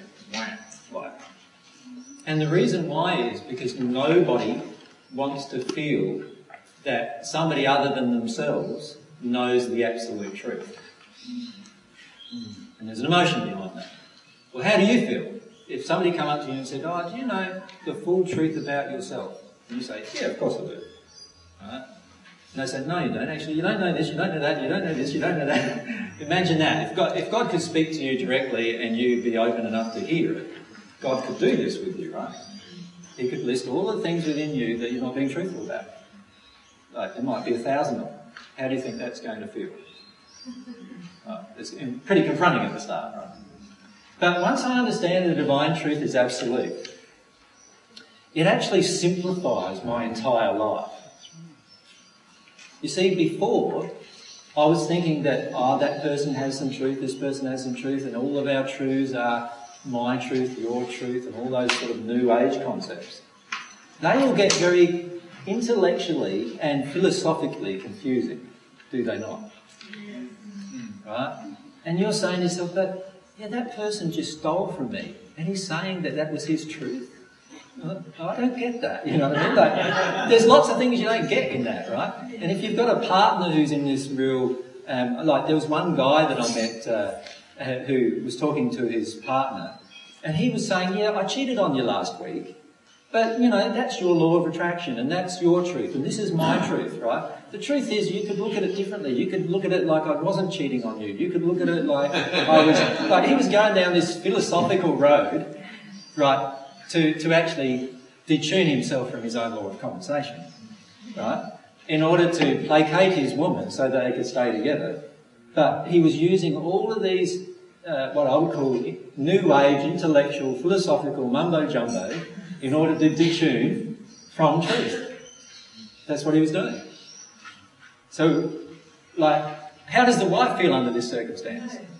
Oh, okay. Like, does she ever feel, oh, okay, like, this is okay? Oh, it's an okay event. He cheated on me. It's an okay event. Is she feeling this inside of herself? No. Obviously not. When you know the truth is absolute, in other words, not him and not her, but God knows the absolute truth about that event. And all we need to do is find what that absolute truth is about that event. That means that both parties can now progress towards the absolute truth. And also, that also means, of course, that both parties are now going to progress towards being closer together, does it not? Because they're now finding an absolute truth. Now, they may be closer together emotionally. They might decide to be apart, but they're still going to be closer together than they ever were when they were together because of accepting the divine truth on the subject. This is the beauty of the truth being absolute. It doesn't need modification, ever. God's truth never will need, ever, in the future, modification. Every modification that I make about something that I tell you, and by the way, I will make modifications about what I tell you. Why? Because I will learn more truth about what I'm telling you, and as I learn more truth, I have to say, oh, my understanding of that wasn't true. And I'll have to admit what the new truth is, won't I? So, and every one of us is going to have to do that in our own progression, in our own lives. There is this common viewpoint towards me that I know all the truth. Is that possible? No. Okay, so why do you expect it? It's not possible. The only person that knows all the truth is God. God is infinite in her capacity to understand all the truth. Am I God? No. I'm your brother. So am I ever going to be in that state? No. Never. I'm never going to be in that state. All I can do is connect to God as much as I can possibly connect to God. Now, obviously, when I'm at one with God, and then as I grow more and more and more in love, after at one-ment, I'm going to connect to God even more strongly and more strongly and more strongly. The more strongly I'm connected with God, the more truth I know. But I'm never going to know it all. Ever. And if you expect me to, then you're in error. And if you expect yourself to, you're in error too. You're never going to know it all. Right? And what you will know, though, is going to be far in excess of what the average person knows. The reason why that is the case is because there's another truth, and that is, as you receive divine love, if you seek divine love first in your life, all these other things will be added to you.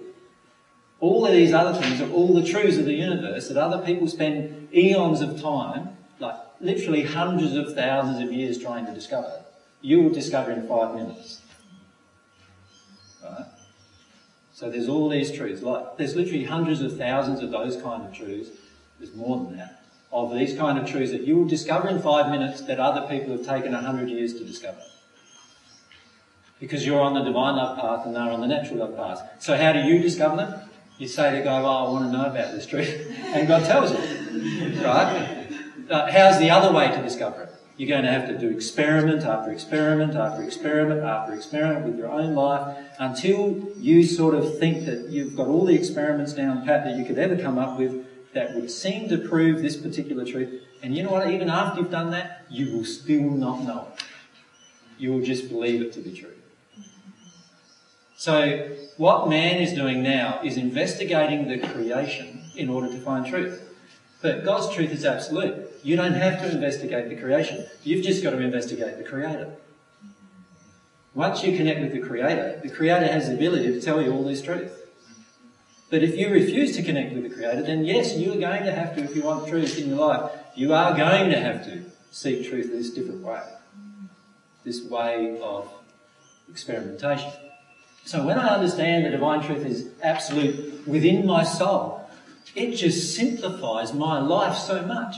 I no longer have to experiment so much with truth. All I need to do is start facing the truth from God's perspective. And I will know whether I'm in the truth from God's perspective, because if I'm not receiving divine love, I am out of harmony with truth in that particular thing. When I'm in harmony with truth, divine love will flow. When I'm out of harmony with truth, divine love will not flow. Straight away I've got a yes and no answer from God. Can you see that? So as soon as I'm in harmony, divine love flows, I know that's the truth. And I've sorted the question out in a few minutes. Questions that people have been asking for hundreds, sometimes thousands, and sometimes tens of thousands of years, you will get answers to in a few minutes because of that. So divine truth being absolute is really essential. What's the next one? Truth and love are always in harmony with each other. And in fact, if there's truth, so-called truth without love, or love without truth, then they're not. None of them are real. The only way that love is real is by being fully harmonious with truth. So we could say divine truth is fully harmonious with divine love. How does this affect me emotionally?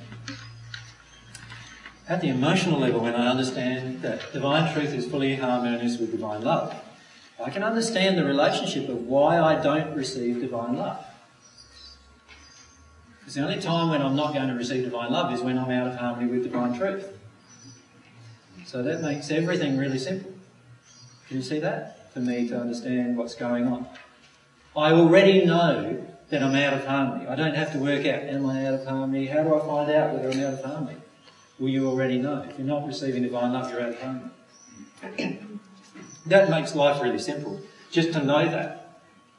It might not make it that simple discovering why you're out of harmony, but your law of attraction is remember, you're a messenger of truth. So that's already telling you this particular aspect of where you're out of harmony with. Right? So that simplifies that entire process. You notice over the page I've got some stuff about if I was praying for divine truth, I would, and then if I was praying for divine truth, I wouldn't. And if you look at under the section where there's a harmonious connection between those two, I've had many, many people say to me that they expect to receive divine love as soon as they ask for it. Now, the if I would have to put in front of that is, if I'm harmonious with divine truth, I can expect to receive divine love when I ask for it. Can you see the difference between those two states? Many people on the divine love movement around the world, they think they're receiving divine love, or they should be receiving divine love, when they're not, because they refuse to bring their life in harmony with divine truth. So can you see how essential truth is in this relationship? The relationship between truth and love? You notice too, I've also said, I will, if I'm praying for this truth, I will not inside of myself feel unjustly treated by God if I'm not receiving divine love under a certain circumstance. Will I? Because I'll understand straight away that I'm not receiving divine love because I'm not in harmony with divine truth on this, whatever the matter is, or whatever the groups of matters are generally. Now, obviously, the process of becoming at one with God is when I'm at one with God, my truth now, and this is the transition that occurs between the seventh and the eighth sphere, my truth now will match God's truth. In other words, all of my personal truth, all of the emotions I have within me match God's emotions about all of the same subjects. It doesn't mean I'm some kind of controlled robot. What it means is I have complete free will, complete individuality. In fact, you'll find you have far more individuality than you have right now. Because right now, most of us are living our lives in harmony with what everyone else wants us to live in. Right? You will live your life totally in a state of free will. But every single emotion within you in that place will be harmonious with love and harmonious with truth. That's a really powerful place to live in. For your own life, like enjoying your own life. Now, there's another, the next one. Divine truth does not compromise even for the sake of peace.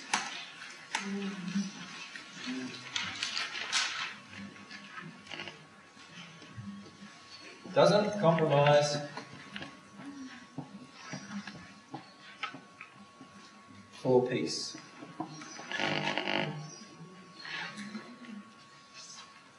This is where we start having a lot of personal trouble, isn't it?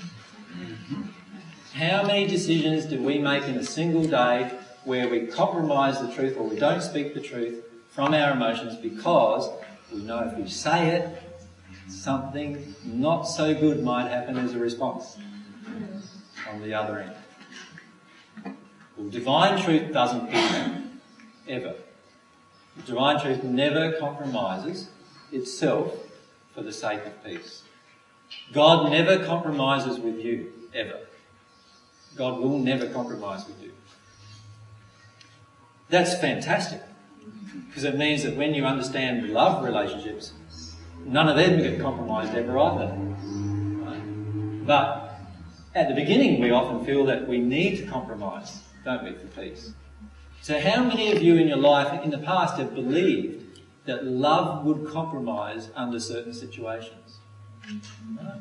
So quite a lot of us, right? The truth is that love will never compromise under certain situations. Right? Love will never compromise and can never compromise for the sake of peace. So let's look at what's going on inside of us emotionally here. If I have a feeling in me that I've got to withhold the truth from somebody, or I've got to not say the truth because it will make them upset, can you see straight away that I'm no longer in harmony with divine truth? But it's not peace either. And it's not peace either. It's a fictional creation of peace. It's not real. The soul is in total disharmony, right, with the other person, but we're both saying, oh, that's not happening. Right? So the truth is that once I don't compromise truth within myself for the sake of peace, I'm bringing myself more in harmony with divine love. So under those circumstances, I'm praying to God. I'm praying to God for divine truth. If I compromise for the sake of peace, at that particular moment, I am not praying for divine truth. I'm saying to God, I don't want your divine truth. I don't want even my truth. Right? And I certainly don't want the truth that that person's going to hammer me with if I say the truth to them. So divine truth never does that, ever. But ironically, when everybody gets into the state emotionally of accepting that truth, there is the most peace.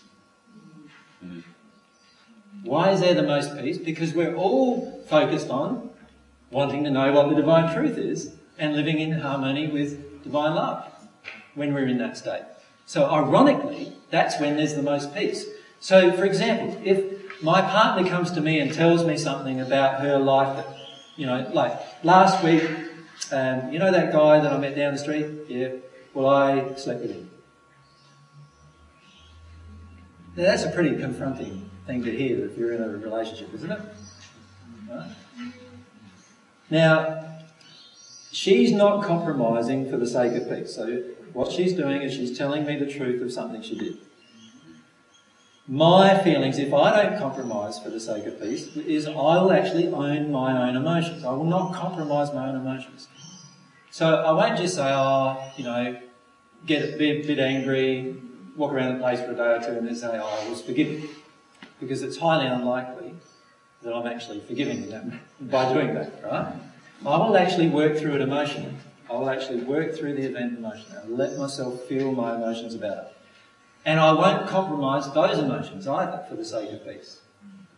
Because if I did, what I would actually be doing, so let's say I started compromising my emotions because I wanted her to stay with me, I'm not addressing in her or myself the reason why she did it in the first place. Does that make sense? There's reasons in her emotionally why she slept with someone else other than myself if we were in a committed relationship. And I need to allow myself to look at that emotionally, and she needs to look at that emotionally. If I compromise the truth in that situation, she may never look at that emotionally, and I may never look at it emotionally, but where are we? We're both not harmonious with love or God. So in the end, even in those events, we need to not compromise for the sake of peace. Even when you've made a mistake, don't compromise for the sake of peace. Admit your error. And the emotion in you will come up. You'll be able to feel those emotions, you'll be able to work through those emotions and release them. But you will never touch the emotion if you compromise the truth of the emotion. You'll never even work through the emotion then, ever. So for the majority of us, the emotions are not rising because we're not being truthful about what's actually there. And we need to become truthful about what's actually there before these emotions will flow. Does that make sense? Yeah. All right. Well, there's another 10 or 11 points that I'd like to cover after a break, so we'll have a break now. And we'll probably 30 to 45 minute break, and then we'll cover some more points about divine truth. Yeah, this discussion about truth is quite often pretty confronting because a lot of the times what we're doing is we're always trying to get away and run away from the truth initially.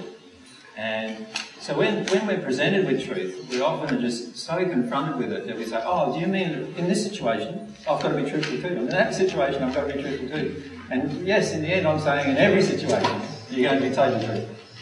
So it doesn't matter what the situation is. And you'll never want to cover over the truth. In fact, what's going to happen in your life is you will have a burning and passionate desire to live in truth 100% of the time. And you, in fact, will find yourself so enthusiastic about it that it's impossible for you to not live in that state. And so, if I'm not yet in that state, then obviously there's just emotions of error that I need to work my way through. That's all I need to do. Now, the reason why it's such an important issue is that unless I'm in that state, every truth that I'm ever confronted with is going to feel so painful. It's going to be so stressful. It's going to be such a nightmare to face. It's a bit like, at the moment, each of us have a castle, right, that we've constructed around our soul. And every attack on that castle is going to be defended generally by us very vigorously. And that's the issue we face. What we need to do is get out of that state and into a state where we're no longer defending the truth. Now, my Law of Attraction day was interesting because in my break I had two men approach me and both of them, unbeknown to themselves, were in the state of vigorously defending their own truth. And yet not wanting to know that. So, no matter what I say to those people, I know that they cannot accept the truth that I'm telling them. In one case it was because you felt you already knew it here. In the other case it was because anything emotionally was to do, was obviously not the truth. It wants the truth to be intellectual. Remember right at the start of this discussion I said that the truths will be emotional and not intellectual. So if you think you know the truth about yourself intellectually, but you've yet to have the emotional experience, trust me, you do not know the truth. You do not know the truth yet until you have the emotional experience. Now, the intellectual experience is a part of it in the sense of knowing what the truth is intellectually can help you have the emotional experience. But until you've had the emotional experience, you will not know the truth. You just think you do. And that state, by the way, is a very damaging state to you. Because you're going to believe that state and you're going to think you know things that yet you are yet to really know at the soul level. It takes a lot of effort to get out of that state and into the state of feeling the truth emotionally and having a desire to feel it emotionally inside of yourself and actually really feeling it, what it is emotionally. And that's why, and the next time we get together, I think it is, I'm talking about the subject of emotions of self-deception. Because almost everyone that comes up to talk with me, most of the time have deep emotions of self-deception. And often when I identify those emotions of self-deception, they say, I already know that. And they don't know it. Because if they knew it, they would already be feeling it, and they're not feeling it. So while they may be it would be more correct to say, I am intellectually aware of that. But the truth is that doesn't help you any. On one of the websites, I've written a document about, I think it's called Divine Love, Repentance and Forgiveness or something like that, and I can't remember what I titled it, but I talked about this process of soul realisation and intellectual realisation. And I list there is 5 or 6 steps in the process of becoming intellectually aware that you have an issue that is not in harmony with love or truth. But you know, you can go through every one of those intellectual steps, which, by the way, are generally essential as an adult to go through. But you can go through every one of those steps and still never release an emotion and never change your law of attraction. And many of us are doing this by holding on to emotions of self-deception. And that's why I wanted to have that subject coming up soon to talk about. To actually have the soul changes occur, there is a whole nother process that needs to occur. And it has to occur at the heart level, the soul level, the emotional level. That's the level it has to occur on. And when those processes occur, then law of attraction changes instantly. And everything around you changes instantly as a result of your soul condition changing as you release the emotion. But most people, I find, are very fascinated with the intellectual process of realisation. And most people will come up to me and say, I know that, I know that, I know that. And I'm feeling, no, you don't get this yet. Because you're saying you know that. But actually, no, you're not feeling that. So why is there this huge discrepancy? What's going on? There are blockages to the feeling of it. Does that make sense? Now, many of us will stay in that state for as long as we want. And you will stay in that state because free will dictates the state that you stay in. But it's not going to be very good for you in the long run staying in those states. What we want to do is get out of that state. Now, one thing that Mary and I didn't describe was Mary first went through this discussion, didn't you? When she was describing to you this process she went through a few weeks ago of writing down her past, basically, doing an inventory of her past. Initially, it was done quite intellectually, wasn't it, darling? Like, you listed a lot of the stuff, you looked at it from a very positive viewpoint, looking at yourself, if you like. Didn't want to look at things in a negative way. And this is what the problem is for the majority of us, is we do one of these kind of inventories of our life, but we want to see ourselves positively. We don't want to see ourselves as God sees us. We want to see ourselves positively in the sense of, we want to have a fictitious viewpoint of ourselves generally. And so what we'll do is we'll do one of these inventories and in the end process very little of emotion and say, oh, isn't it wonderful? I realised this about my father and I realised this about my mother and I realised this about my brother and sister and I realised this about all my relationships and this man, he was a terrible man and that man was a terrible man. And we start going down all this track of seeing all of our law of attraction, but we don't relate it to ourselves. And instead what we do is we project all of what we're learning out onto everyone else that was in our lives and still don't see the point of it. In the end, it's about truth about yourself, your own condition. Now, when Mary and I did that first, and then Mary asked me to help with the situation, I then went over everything again. I said, no, but that's not the truth. That's not the truth that's not the truth of that relationship. The truth of the relationship is this. What's that truth telling you? And that's when Mary had those realisations, she also had the emotions flowing. That's about how it happened, wasn't it, Mary? So the truth is, for the majority of us, you're going to want to do an inventory or do some of these things like a fear list that I've suggested to you, an anger list, or whatever else I've suggested to you. But you'll do it in a very untruthful way. And then you'll say to me, oh, but I've done that before. And it doesn't work. But no, it doesn't work because we're not truthful enough in the end. That's the only thing that makes these things work. And in the end, to be truthful enough means to be as truthful as God is with you.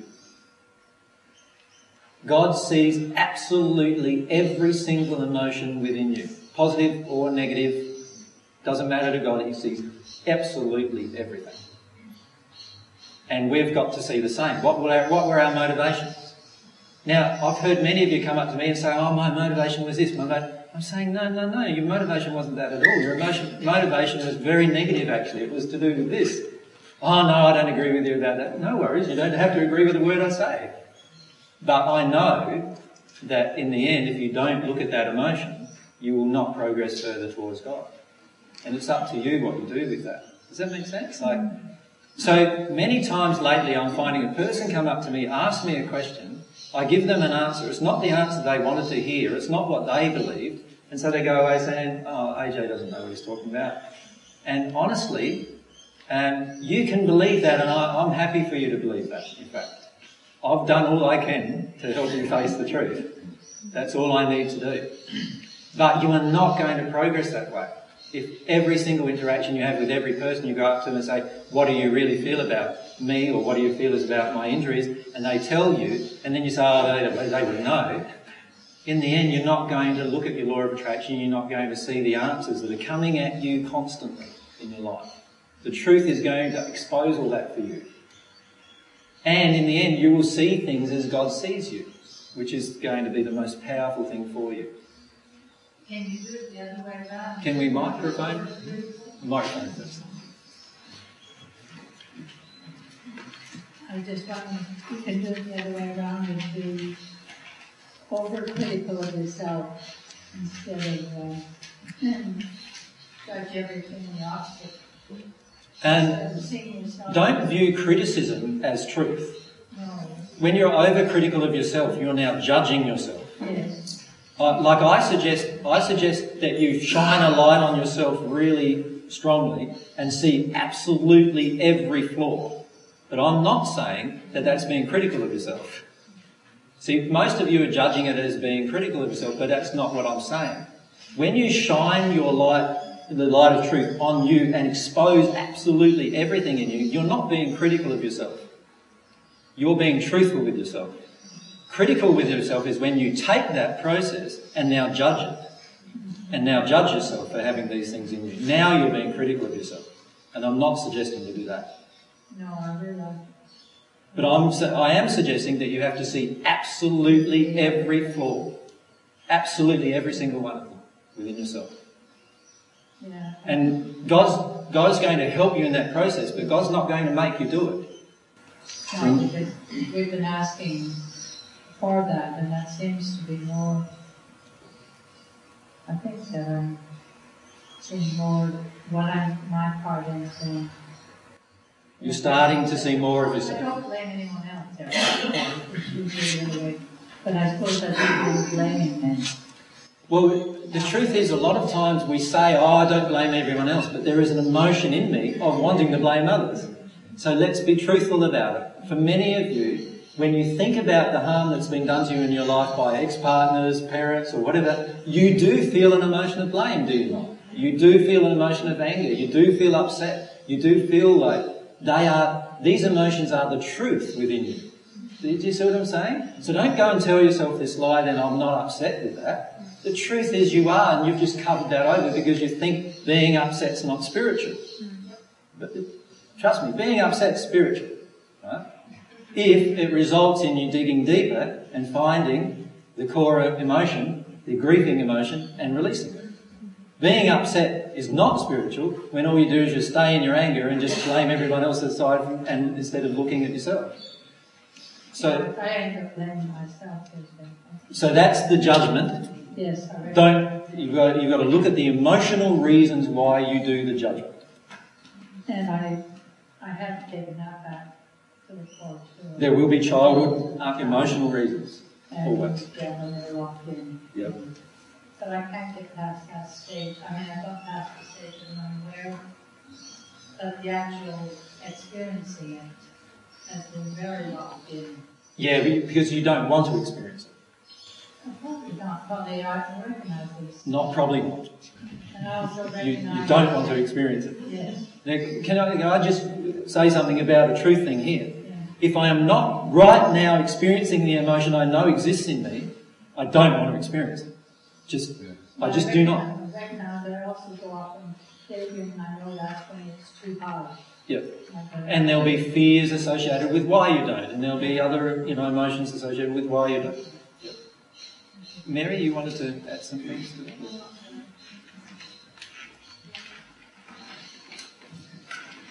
I was just going to say, when I did my inventory, I had It is on, you just need to hold it for us. the experience that I had was that I had told myself a story about being a very moral person. So that was all in my intellect. But that was a big story that I created to avoid these feelings of shame, and that I must be a terrible person. And so I had a lot of self-blaming emotions in there as well. What I found is when I went into it really sincerely and emotionally, when I got underneath those blame and shame emotions, I could deal with the core emotions that were driving it. And then the truth that I found from God's perspective was actually, yes, I had done these things, but God loves me. And, it was a whole new sense of faith and a loving truth as well. Yeah. So I had a lot of fear about it being a very critical and blaming process as well, but it actually turned out to be opposite to that. Yeah. You see, it's like self-blame, self-shame is the same as blaming somebody else. It's all an emotion of self-deception. It's an emotion of self-deception so that it can get you away from experiencing the causal emotion. We always create emotions of self-deception in order to stay away from what the causal emotion is. Right? So quite often someone will come to me and say, oh, what's the causal emotion within it? I say, well, these are the emotions that are within you. You feel very angry about that, and underneath that's this and whatever. And they go away feeling like they've just been annihilated. Right? That's a self-deception emotion. And that prevents you from accessing the real emotion, the grief, the deep grief, and other emotions that you face about the truth of yourself. We'll talk about emotions of self-deception in another session, but you can see how the truth is related to this. Most of the time what we're doing is we're actually living in our emotions of self-deception. Most of the time that's what we're doing. And until we get to at one with God, we will be doing that.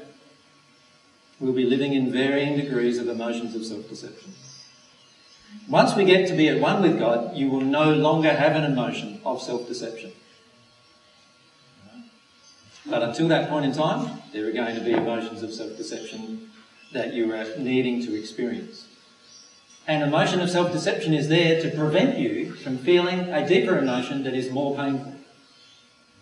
So many of you will kick into a self-blame emotion, for example, and feel terrible, crying, you'll be grieving, crying about how terrible you are. You're in an emotion of self-deception. You're allowing yourself to feel that emotion because right at that moment there's a truth you don't want to experience. And that is the emotional pain of what's underneath that emotion. Right? Which might be this terrible feeling of being unloved or unwanted or whatever it is, right underneath it. And instead of letting yourself feel that, you want to feel the emotion of self-deception instead, because it's more easily felt. And it means you can get away from the emotion underneath. Does everyone follow me? The problem with that state is that you think you're doing the emotional work that we're talking about, and that's not true. You're not. We're not doing the emotional work when we're in an emotion of self-deception. We're doing the emotional work when we actually get to the causal emotion. When you're in emotions of self-deception, your law of attraction does not change. That's the way you know that you're in an emotion of self-deception. Your law of attraction will not change. Your law of attraction, when your law of attraction changes, you know you just dealt with a causal emotion. That's why your law of attraction is your messenger of truth. So getting back to the truth issues, one of the truth issues about divine truth is that divine truth always buzzes.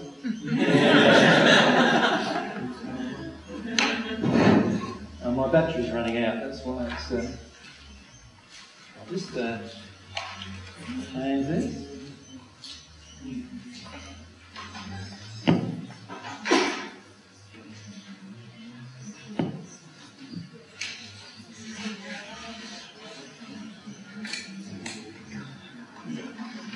How are we doing now? Ooh,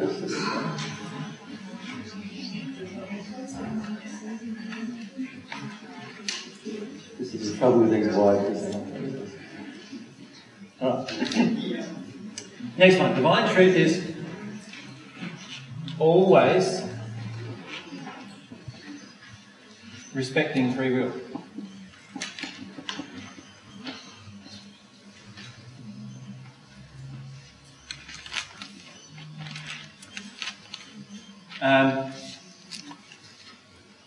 So divine truth will never compel a person to receive the truth if it's against their will. Do you understand what I mean by that? So this straight away gets rid of all wars. Can you see how that would occur? What's a war? It's compelling another person or a group of people to accept what you feel is true. Isn't it? And you're willing to kill them to compel them. That's the war. Well, divine truth prevents all wars, because we will no longer allow ourselves to get involved in a situation where we're pushing another person to do anything they don't want to do. We might encourage them, we might tell them the truth about it, but we will allow them to express their free will. We won't compel them with force. Can you see how a lot of parenting has a bit of problem with divine truth? You look back in your lives as parents with children, can you see how many times you compelled them against their will to do something? Every time you did that, you broke a law of divine truth. Every single time. Now, for me, that was like hundreds of times where I did that. And I've had to actually feel that emotionally to get through that emotionally. So, respecting free will is even down to the fact that if you know somebody else doesn't want to do something, and you manipulate them through a series of events, or you manipulate them with your words to get them to do it, even though you know that they don't really want to do it, you're breaking the law. Can you see how that changes a lot of interactions with all sorts of things going on in the world around us? Just that. Now, once I feel that in my heart, I will never want to manipulate you into doing something you don't want to do. Ever. Even when I know you don't want to do it, but you don't know. So let's say we have an effect where I know you don't want to do something, I can feel that, and you think you do want to do it. I will not ever compel you to do it under those circumstances. You think you want to do it, but your soul is where the free will comes from, not your head. If the emotion is you don't want to, then I will not be able to compel you to do it against that will that you have within yourself. Does that make sense to everyone? Now, initially when we hear that, we go, well, how do I know what everyone's feeling? Well, you don't need to worry about that yet. All we need to do is focus on the fact of free will, and doing that, focusing on that first. As you progress in your own emotional condition, you'll feel the emotional condition of others, and therefore you'll know whether their will is being compelled or not when you ask them to do something. Or they even offer to do something for you. So I've had people offer to do things for me that I've refused because I can feel that at the free will level they do not want to actually do it for me.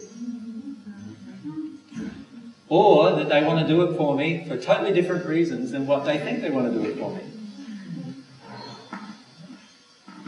So sometimes they think, oh, I'm just being friendly and doing something, and the feeling I'm getting is there's a transaction involved where they want me to do something in return. Or they feel that they're paying me for something that I've done. And we don't want to do that either. Does that make sense? Jen? Microphone, if we can.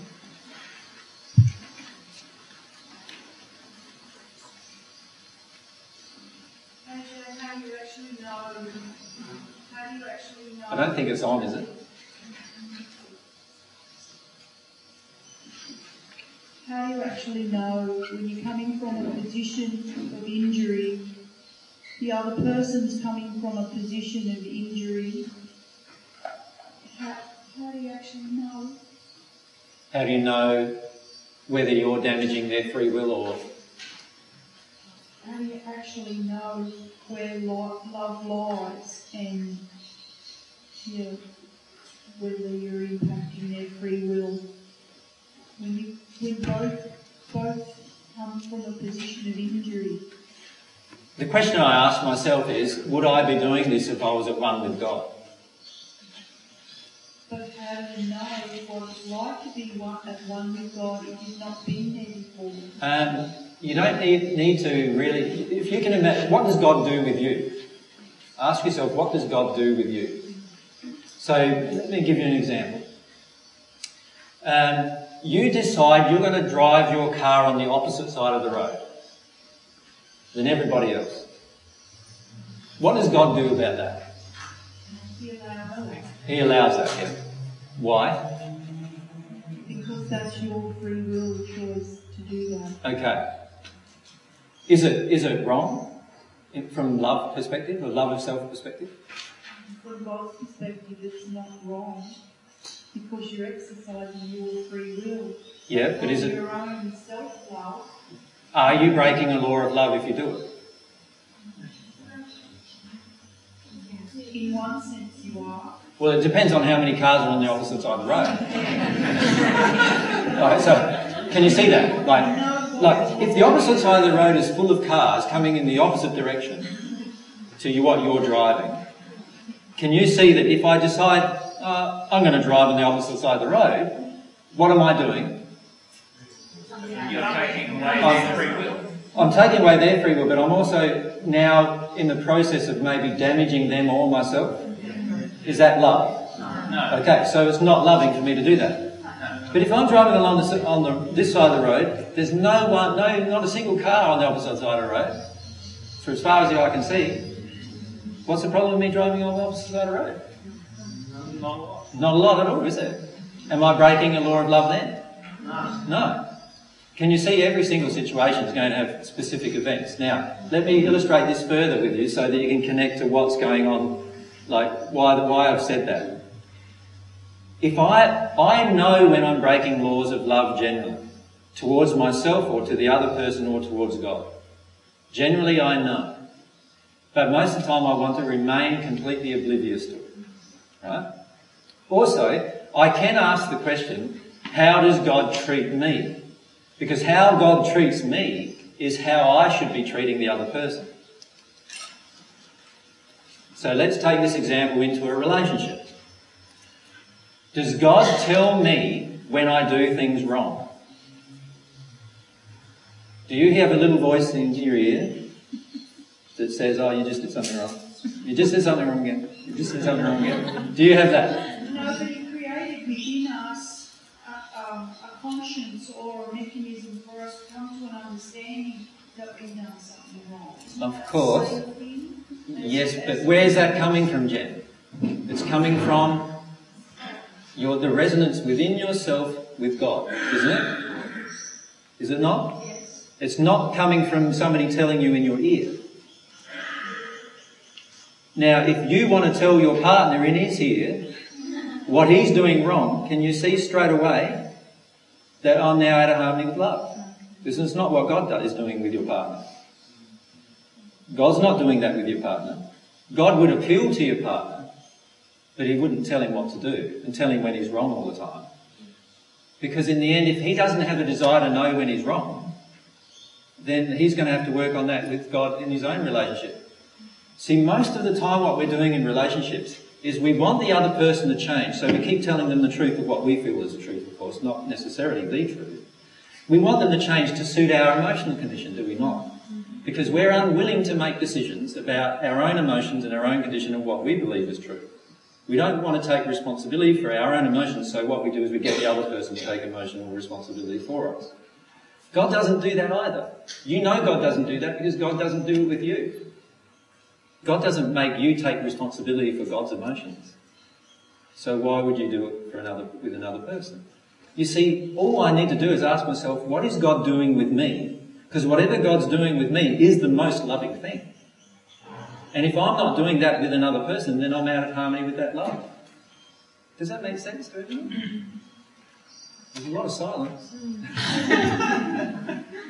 If God doesn't get in my ear 24/7, tell me everything I'm doing wrong 24/7, right? Then if I'm doing that to another person, am I loving? No. Of course not. Right? So often we need to ask ourselves, what is God doing with me? With your children, for example. Does God come along and tell you you've got to tidy up after yourself? God doesn't, does He? Like, so you're driving along in your automobile down the highway, putting up 2 tons of pollution every year out of your car minimum, and God doesn't say, now you've got to clean that up. Does God say that to you? But that's what you're doing when we're driving on a car. We're doing that, but God's not saying you've got to clean that up. So why are you then doing it with your child?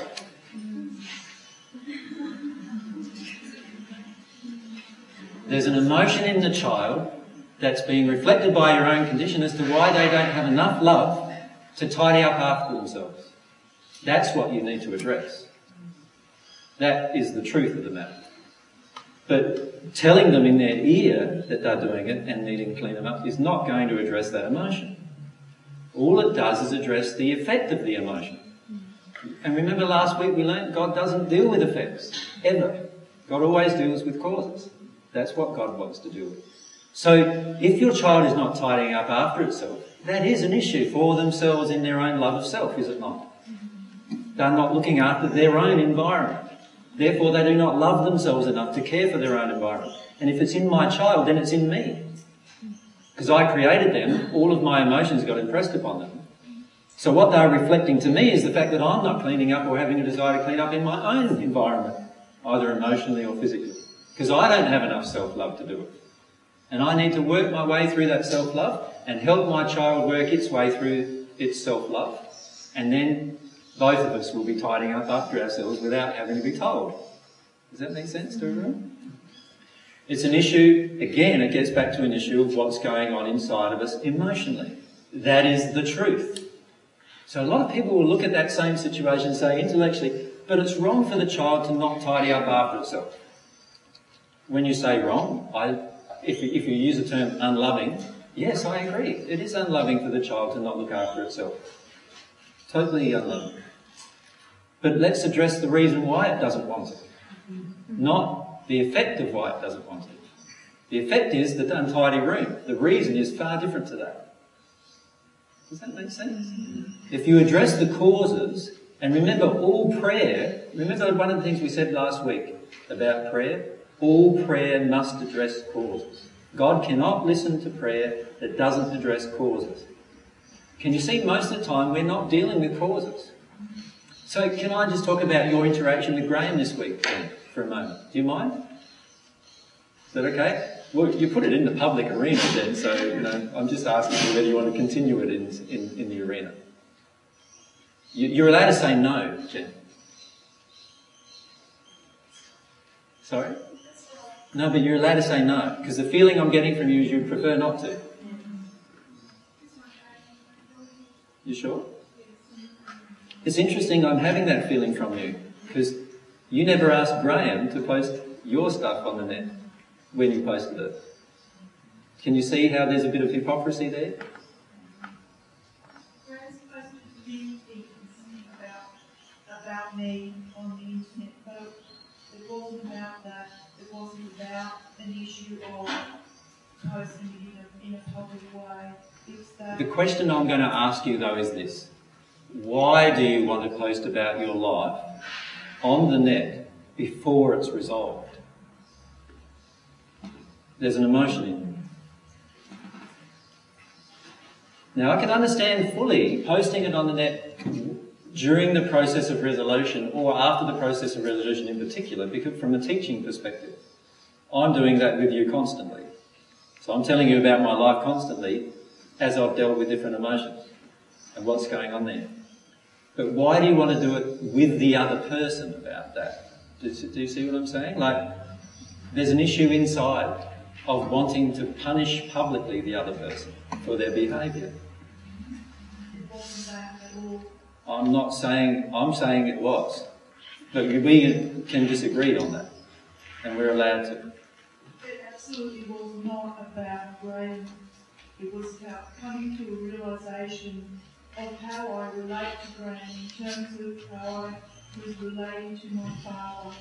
And that's something that you pointed out to me right back when we went sailing. Yes, but if you reread... And I hadn't seen it. I did not see it. But if you reread your post, you will see the focus was not your father.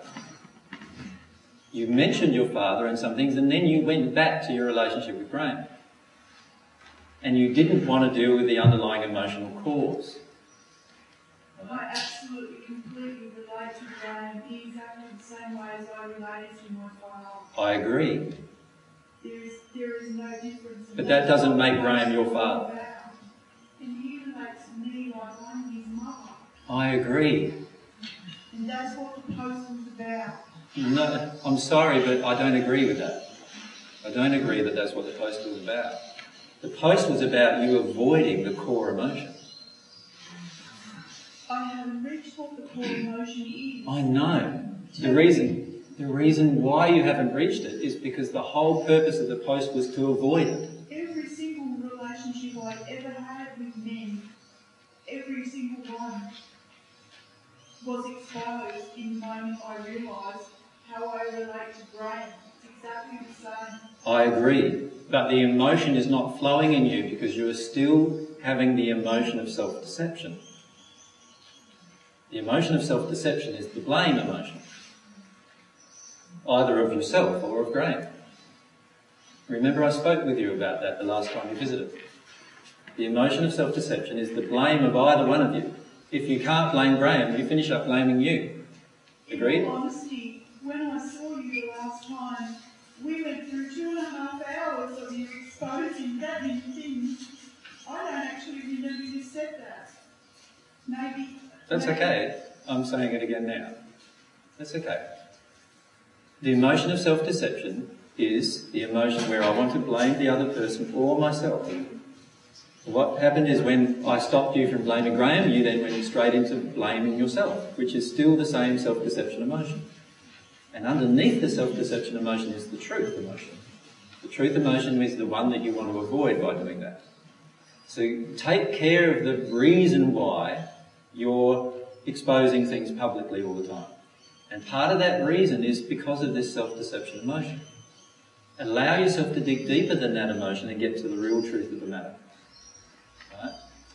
Whenever I'm harming the free will of another, I'm not in emotional truth. And when I say harming the free will of another, I mean when I'm choosing to make choices that the other person wouldn't make if they had the choice for them, then I am harming them. Do you follow me? Mm-hmm. So bear that in mind with all of your interactions. It's okay to face these truths. Does that make sense? Like, it's okay to feel these truths. The truth is that I am allowed to do whatever I want. That's one truth. But whenever I harm the free will of another person in doing it, I am going to have an automatic law of compensation about that. That's also another truth. And when I harm the free will of another, I am actually not in harmony with divine truth, because it's not something God would do. To God, your free will is paramount. To God, you're allowed to do anything you want. God already has laws in place that cause an effect on your soul to correct you should you do something that is out of harmony with love or truth. This doesn't go on tangent, but could you please try and explain to me why I feel so uncomfortable and why I tune out when it seems to get on a more personal level? It's sort of, I miss things very much. I want to know. It gets into a more emotional situation. Right, so how many of you find yourself doing that? Whenever I mention something to someone specifically about their particular situation, how many of you feel very tuned out of that discussion? Because there's quite a lot of you who do that. Quite a lot. There's a lot more who put up their hand like that. What emotion do you feel is in you when that happens? Because there's an emotion inside of you when that happens. Shame, personal shame. So a lot of times what I'm talking about with the person is something that you yourself have felt exists within you. Agreed? And then there's this shame feeling that happens, and often that feeling is not allowed to rise, and so what we have a tendency to do then is to not want to listen and not want to pay attention. So we start tuning out. We start even going to sleep. Many spirits with us do this, by the way. So many of us still have spirit attachments who are trying to help us tune out when they're looking at an emotion. Why will the Spirit help you tune out?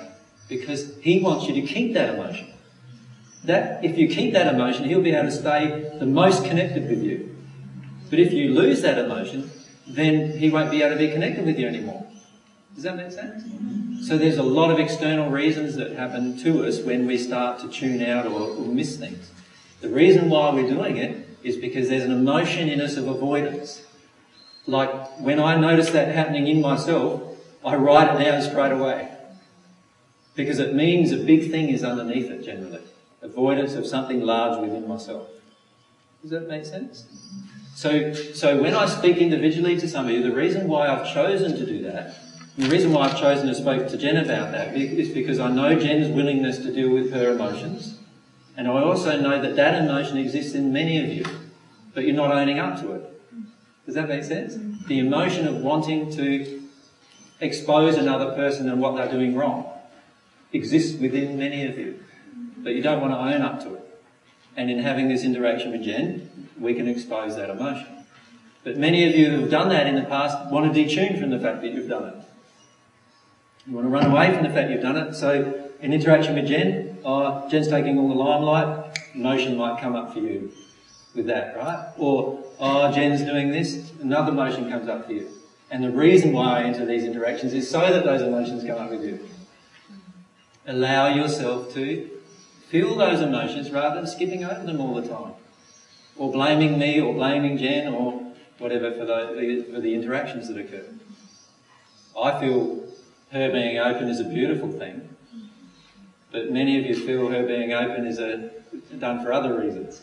So allow yourself to feel through those emotions and work your way through them. But yes, whenever you feel an emotion where you're feeling yourself getting distracted or wandering off, there is always an emotional core of that.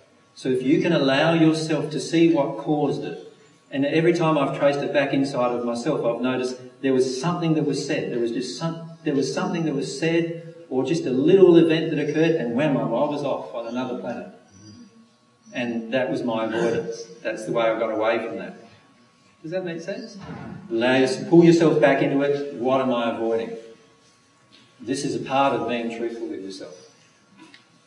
So what's next after respecting free will? What's the next emotion with regard to truth?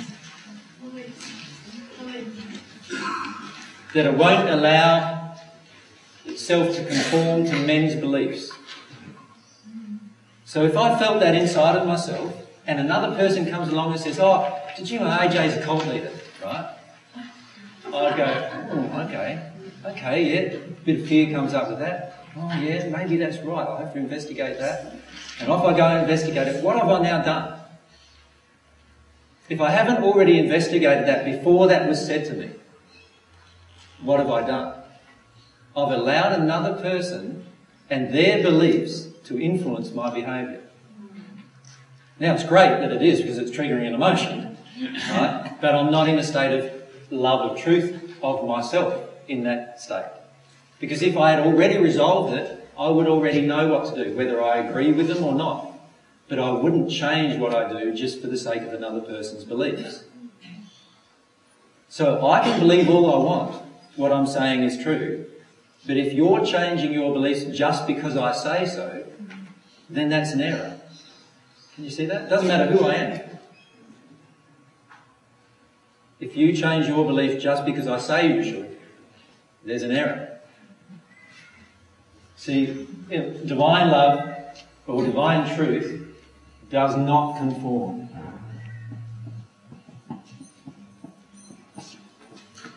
To men's beliefs or women's beliefs.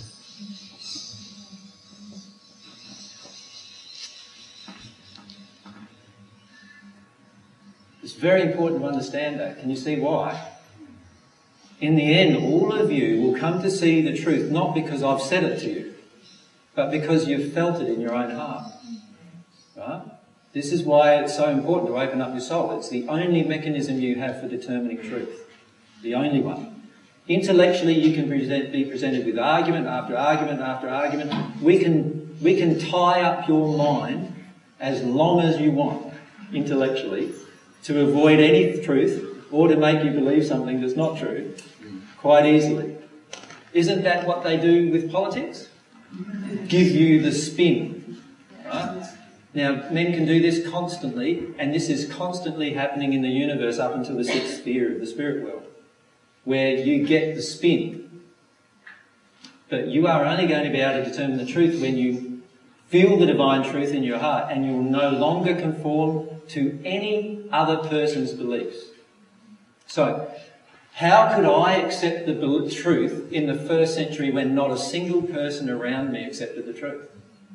Only by not conforming my beliefs to men's beliefs.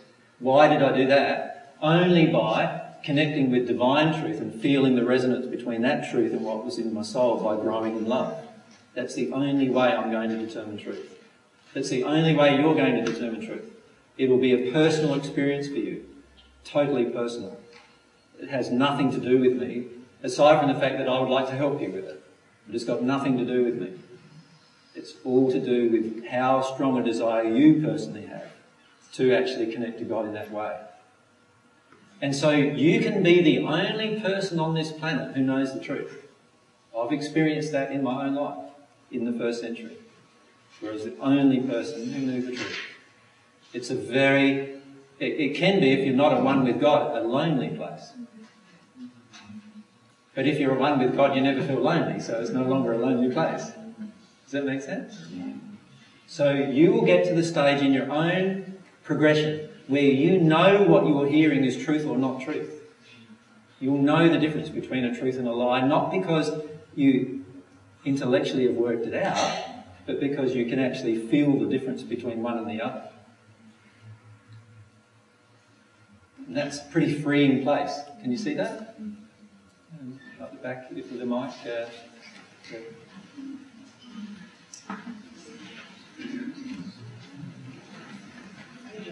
Yep, you might have to hold it quite close.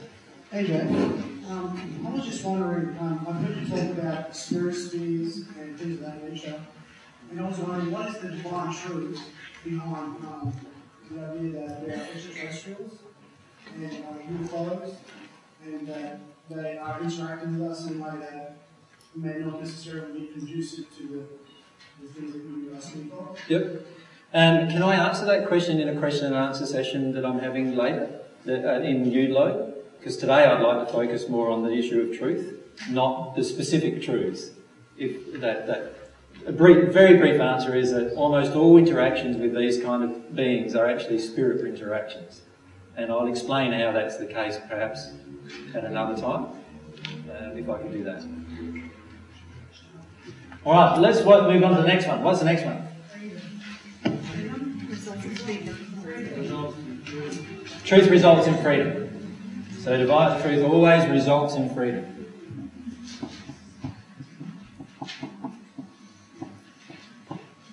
So let's say you're in a religious movement and all of a sudden you get presented with, you must not do this, you must not do that, you must not do this, you must not do that. And how free are you feeling now? So would a religious movement in harmony with divine truth say you must not do anything and you must do anything? Wouldn't it instead say, if you do this, you will disconnect yourself from love?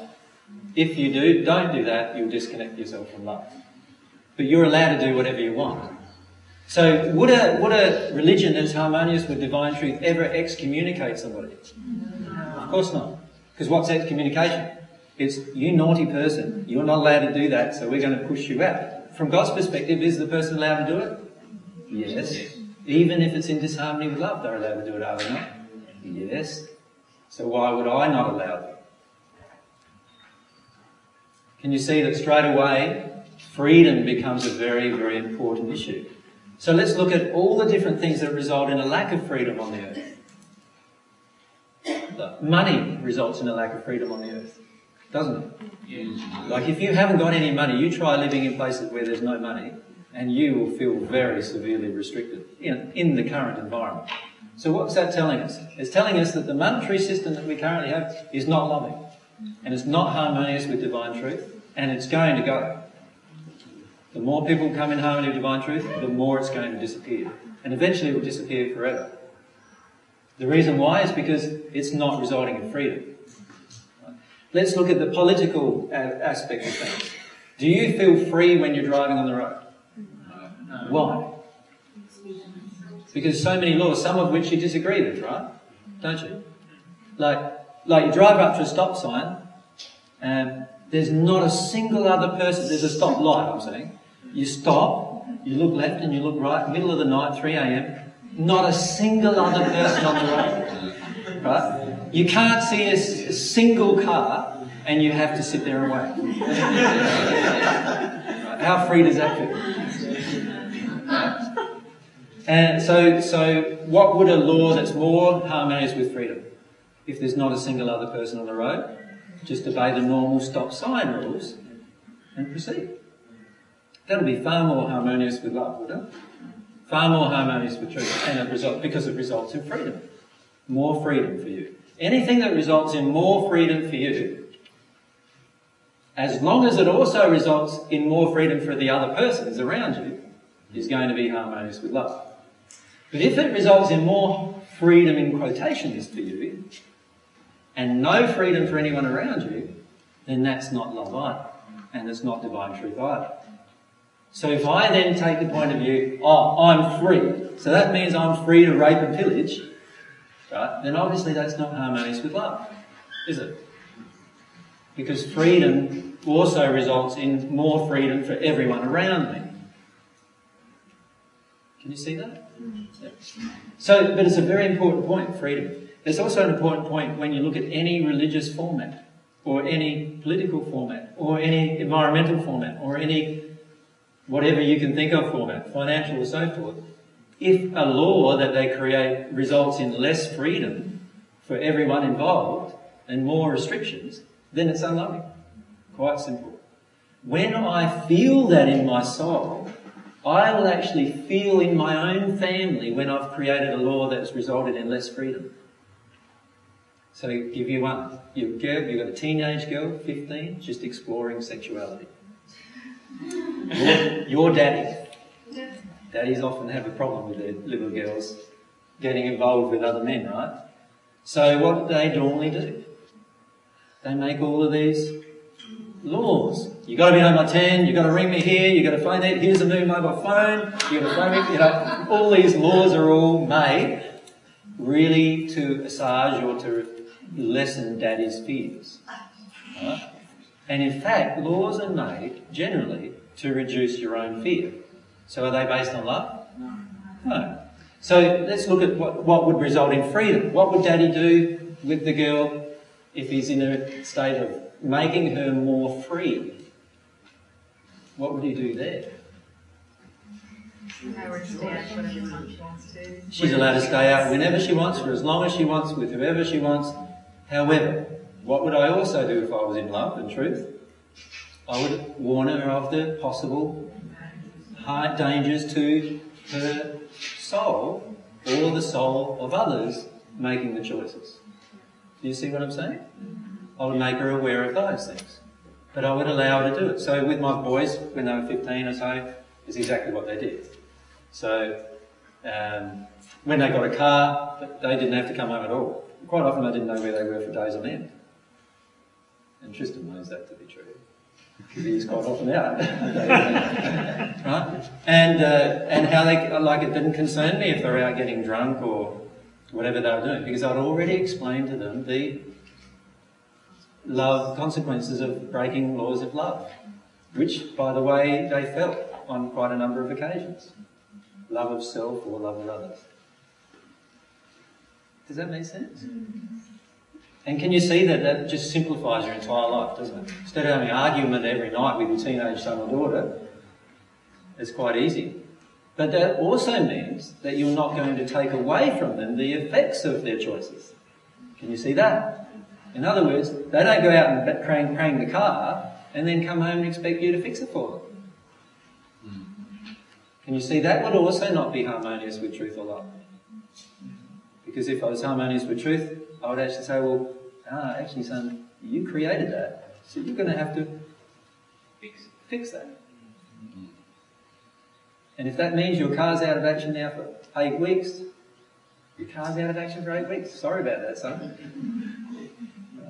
It's a very good law of attraction event, demonstrating to you the importance of whatever it is. Does that make sense? There's no need to do all of these big corrections.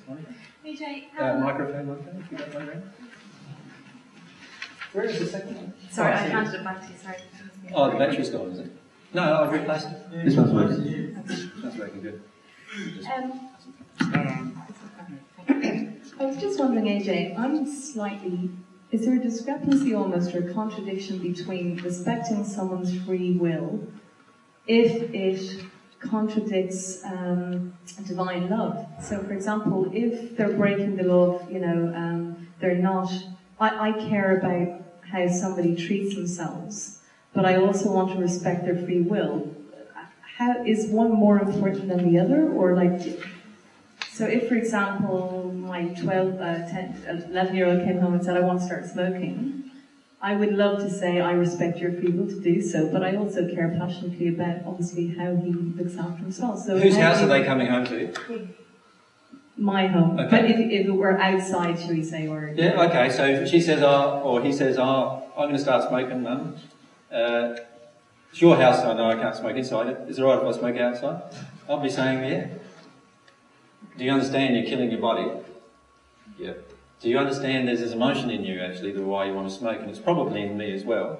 Because if it's my 11-year-old, it's definitely in me as well. Lack of self-love, it'll be related to it at some point. You release that emotion, and your child will feel quite different anyway. But even if you release the emotion and your child doesn't feel different, they're allowed to choose to do something that damages them. You wouldn't assist them to do it. So I wouldn't go out and buy the cigarettes. Does that make sense? Yeah. So I wouldn't help them, have the smoke. I would say, well, obviously you're going to have to earn your money, but if they're already earning money to buy that, why would you restrict them? Aside from restricting them in amongst your own environment, in your own free will. In other words, my house, you don't smoke, but you're allowed to smoke outside. That's not my place. And presumably, if I work on the issues that I see being reflected back, does it automatically stop that law of attraction with them? Or? Yeah, most of the time, particularly if we've got young children. But as our children get older, obviously it's a little different. But yes, our law of attraction has a huge effect on why our child would choose to smoke when they're 11 years old. Yeah. Very I'm not much saying, so. by the way, I just thought it was the first example. No, I know, and it's an example, but that's a good example. But why would a child choose to do anything at 11 years old? Because there is a law of attraction already within them in their soul condition, which came from their parents. So there's got to be something that's being triggered in the parents. So what often happens is a child of 15 starting to get involved sexually, right? And the parents are in panic mode. Why are you in panic mode? Because there's an emotion in you about sexuality that this is triggering. That's why you're in panic mode. Right? There's an emotion in you that needs to be dealt with and released. When you deal with it and release it, your child may feel completely different about the whole issue without you even having to speak a word to them. Does that make sense? Yeah. So always focus on your own emotion. Own your own emotion. That's the key part. Always focus on your own emotion. There is no disharmony between the law of freedom and the law of free will when you look at it from a purely emotional prospect. You have free will, and your free will is just as important as theirs. So you're walking down the trolley in the supermarket, your 13-year-old says, can I get some ice cream? You don't feel that ice cream is good for them, and it's your fridge, your money, so you're allowed to say, sorry, no. That's your free will. Right? Now, if they've got some money of their own that they've earned, or they've got money from other sources, if they go and buy it, you can't say no to them now, can you? Because now it's their free will, and again, look at the underlying emotion. What's going on emotionally? Why do they want to eat that particular thing, whatever that particular thing is, if it's damaging to them? Or why do they want to drink that particular substance if it's damaging to them? You see, many of our teenagers, by the time they're 16, 17, they're already in an emotional state because of our denial of our own emotion. And that's why they want drugs, and that's why they want drink, and that's why they want sex, and that's why they want all these different things in a way that's damaging to themselves, because they're already in the denial of different emotions that we ourselves have been in denial of all of our lives and been unwilling to deal with. So look at the reflection that's coming back. So will I be am I feeling self-righteous towards my son because he's still choosing to eat meat? Is there a part of me then, although it makes me feel sick to actually be thought of doing it now, is there still in truth a part of me that is angry that I have to change, and that's why he's stuck there was something inside of you, if you're, let's say, a younger child or young teenage child wants to eat meat in front of you, and in fact I've seen some do it even more. So their parent becomes a vegetarian and the child eats more meat.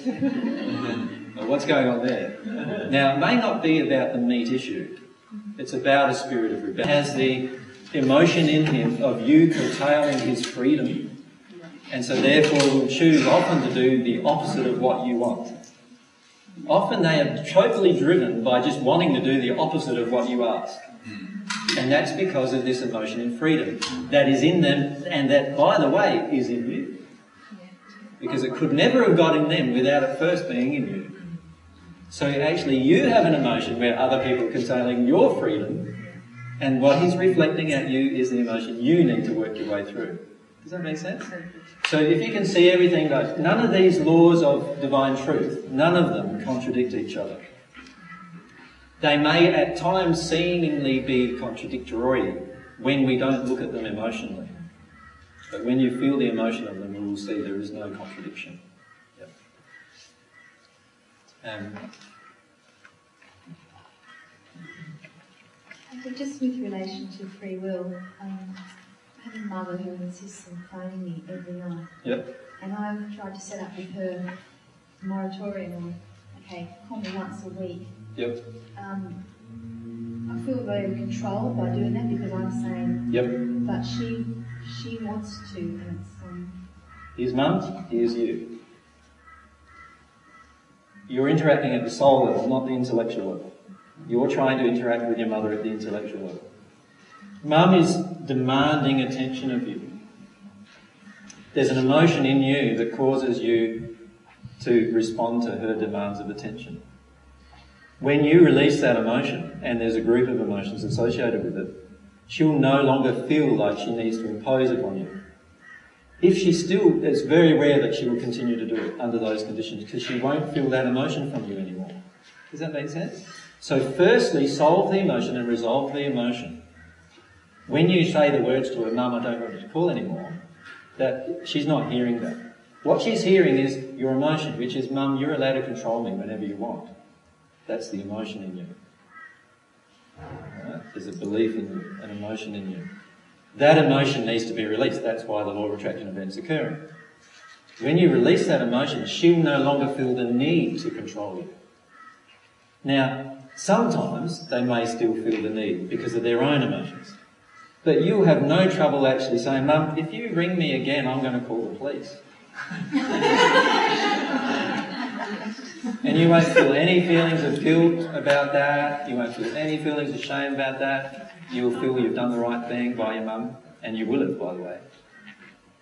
Because that'll trigger her emotion as to why she wants to control you. Does that make sense? Now, what often happens in our interactions with family is that we are driven by guilt and we don't want to face up that there's often lots of things that we can do to actually prevent these situations. But firstly, focus on the emotion. When you focus on the emotion and release the emotion, you will not feel any guilt about ringing out the police and getting your mum never to call again. You won't feel any problem with that.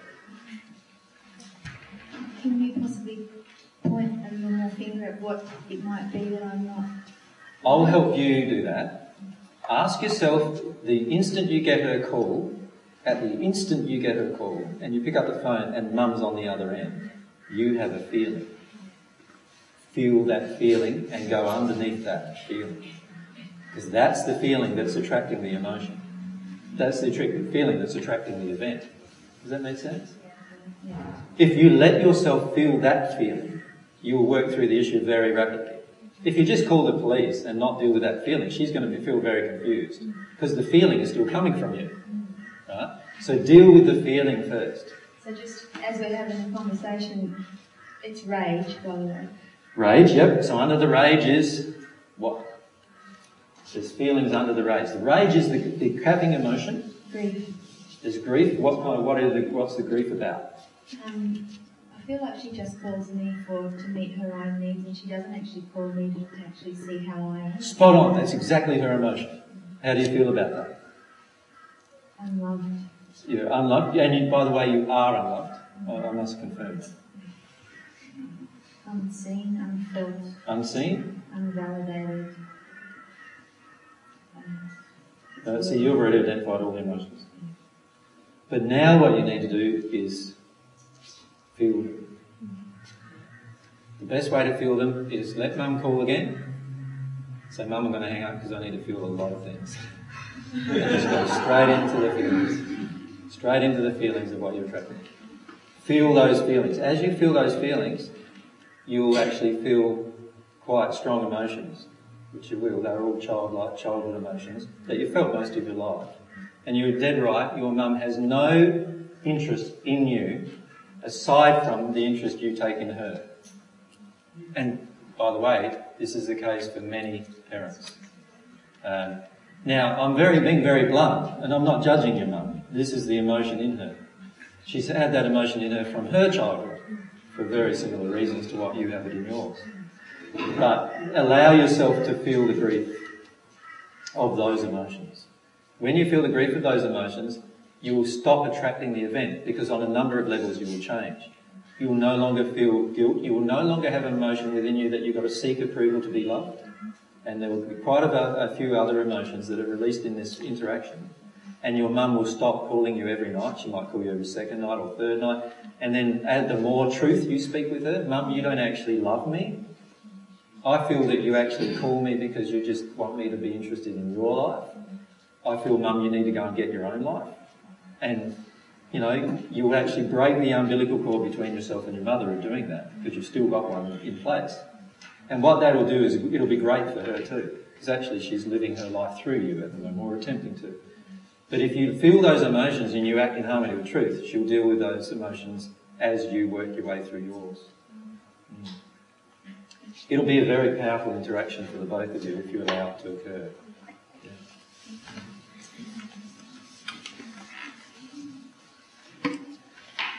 You notice I said that I've got no trouble saying to my mother, you're not calling me anymore, and if you call me again, I'll ring the police.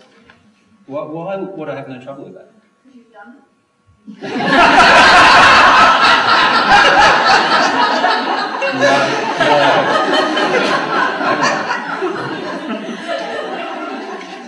I went through a space with my mum though, and my mum now is starting to watch some of these DVDs, and so she'll probably hear this at some point. But I went through a space with my mum where I picked up the phone, and Mum started talking. I said, Mum, do you want to resolve our previous conversation? And she said, oh, but I said, no, Mum, do you want to resolve what was raised in our previous conversation? What was raised in our previous conversation was you tried to have me committed. Do you want to resolve that emotionally? It's usually silence on the other end, right? Well, no, obviously you don't want to resolve that. That's fine. That's okay. But I don't want to talk to you because I want to resolve that. And so then I'd hang up. A month later, Mum would give me a call, hoping that I'd actually got over it. Hello, Mum. Do you want to resolve our previous conversation? And I'm fair dinkum I do this. Do you want to resolve every... No. Do you want to... Oh, well, and by this stage she's starting to get like, oh, but, how can we resolve it? I said, Mum, you need to feel some emotions about it. You tried to have me committed. Like, what do you think that felt like for me? Silence. And Mum, we can't have this conversation. We've got to talk about these issues. I don't want to talk about any other issue. I'll be happy to talk about this issue for as long as you want. Silence it. Hang up. This went on for nearly 9 months. And my mum got to the point where she wanted to talk about the issue. And she did. She spoke about the issue. And when she started speaking about the issue, she started facing the results of her attempt to have me committed. And as a result of that, she started working her way through some emotions. So she started crying on the phone, saying she was sorry, and she felt sorry of the effect it had on my sons, and I think she actually had a conversation with my sons about how sorry she was about doing it. And she could see, in other words, she started to feel the results of her actions. Does that make sense? And I felt very comfortable with her talking about any issue with her after that. You can see? Because she'd actually gone through this process of resolution. Now, of course, for me to do that in a way that was not angry, I had to firstly deal with all of my anger and then my sadness and my grief about having my mother attempt to commit me. Does that make sense? And once I went through all of that, then I could actually deal with her in a space of love, but without compromising. Remember, divine truth doesn't compromise for the sake of peace either. So it was a matter of just working your way through that emotionally. Josh? Thank you for our roving microphone people.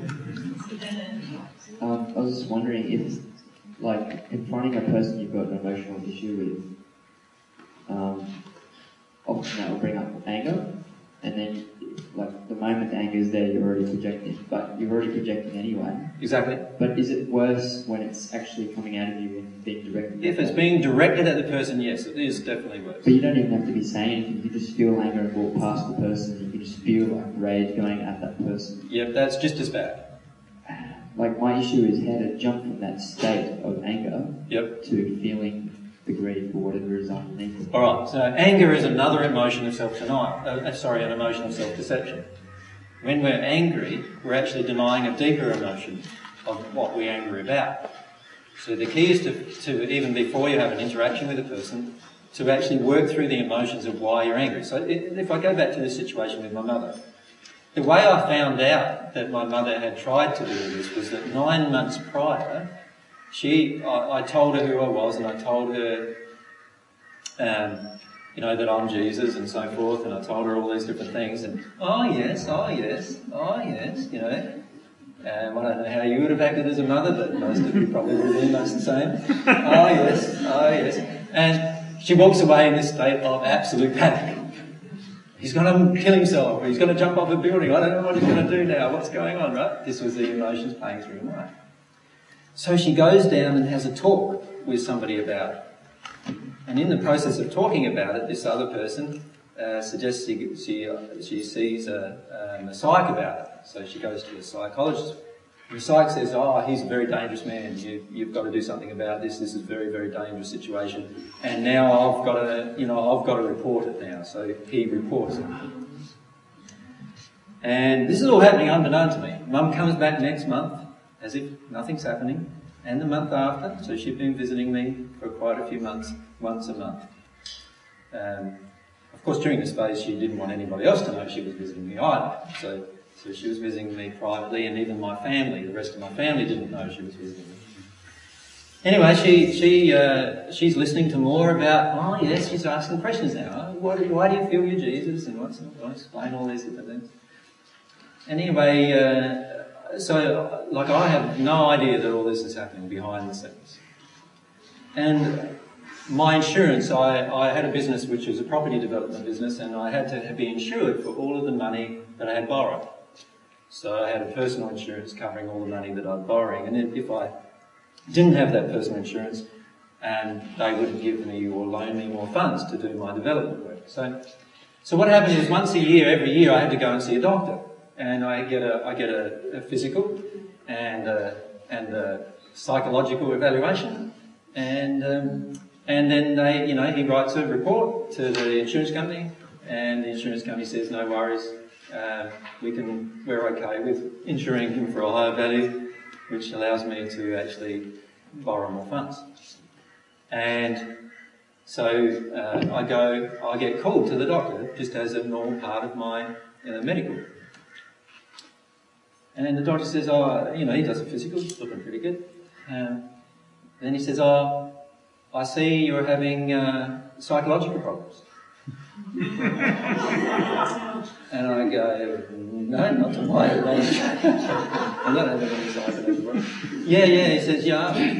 I said, okay, enlighten me. He said, well, I've got a report here that says that actually you're saying you're Jesus.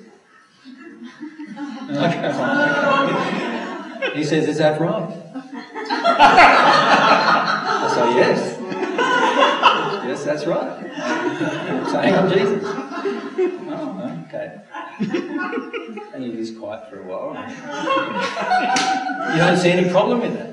And I said, no. He said, well, this actually happened. He says,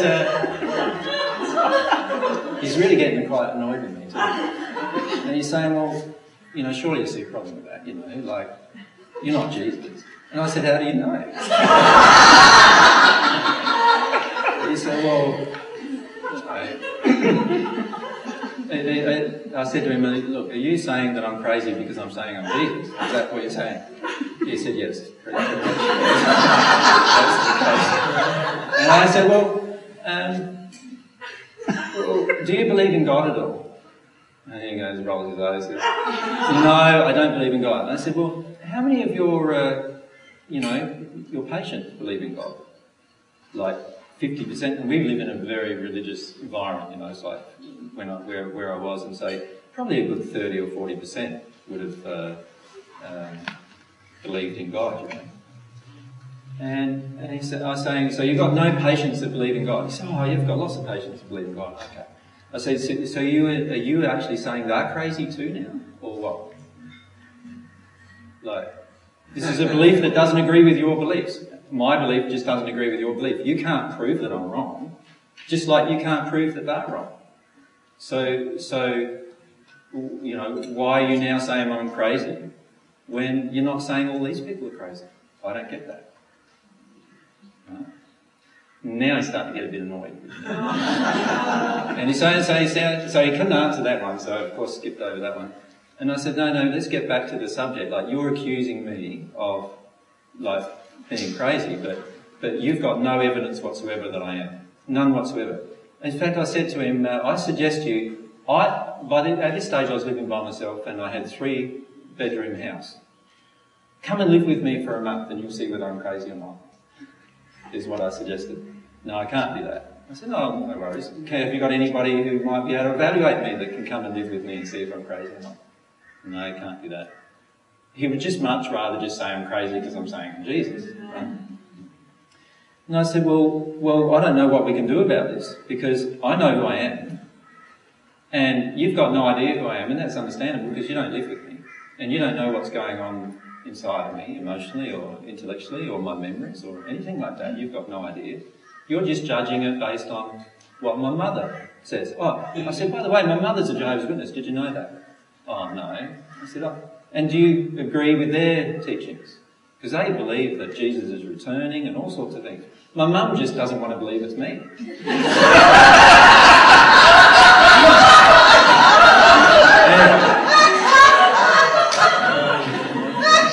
Anyway, we came to an agreement. He said, look, he said, I can't say that you're psychologically okay. I said, okay. There's nothing I can do about that. Right? It's his free will, isn't it? So he's allowed to make that choice.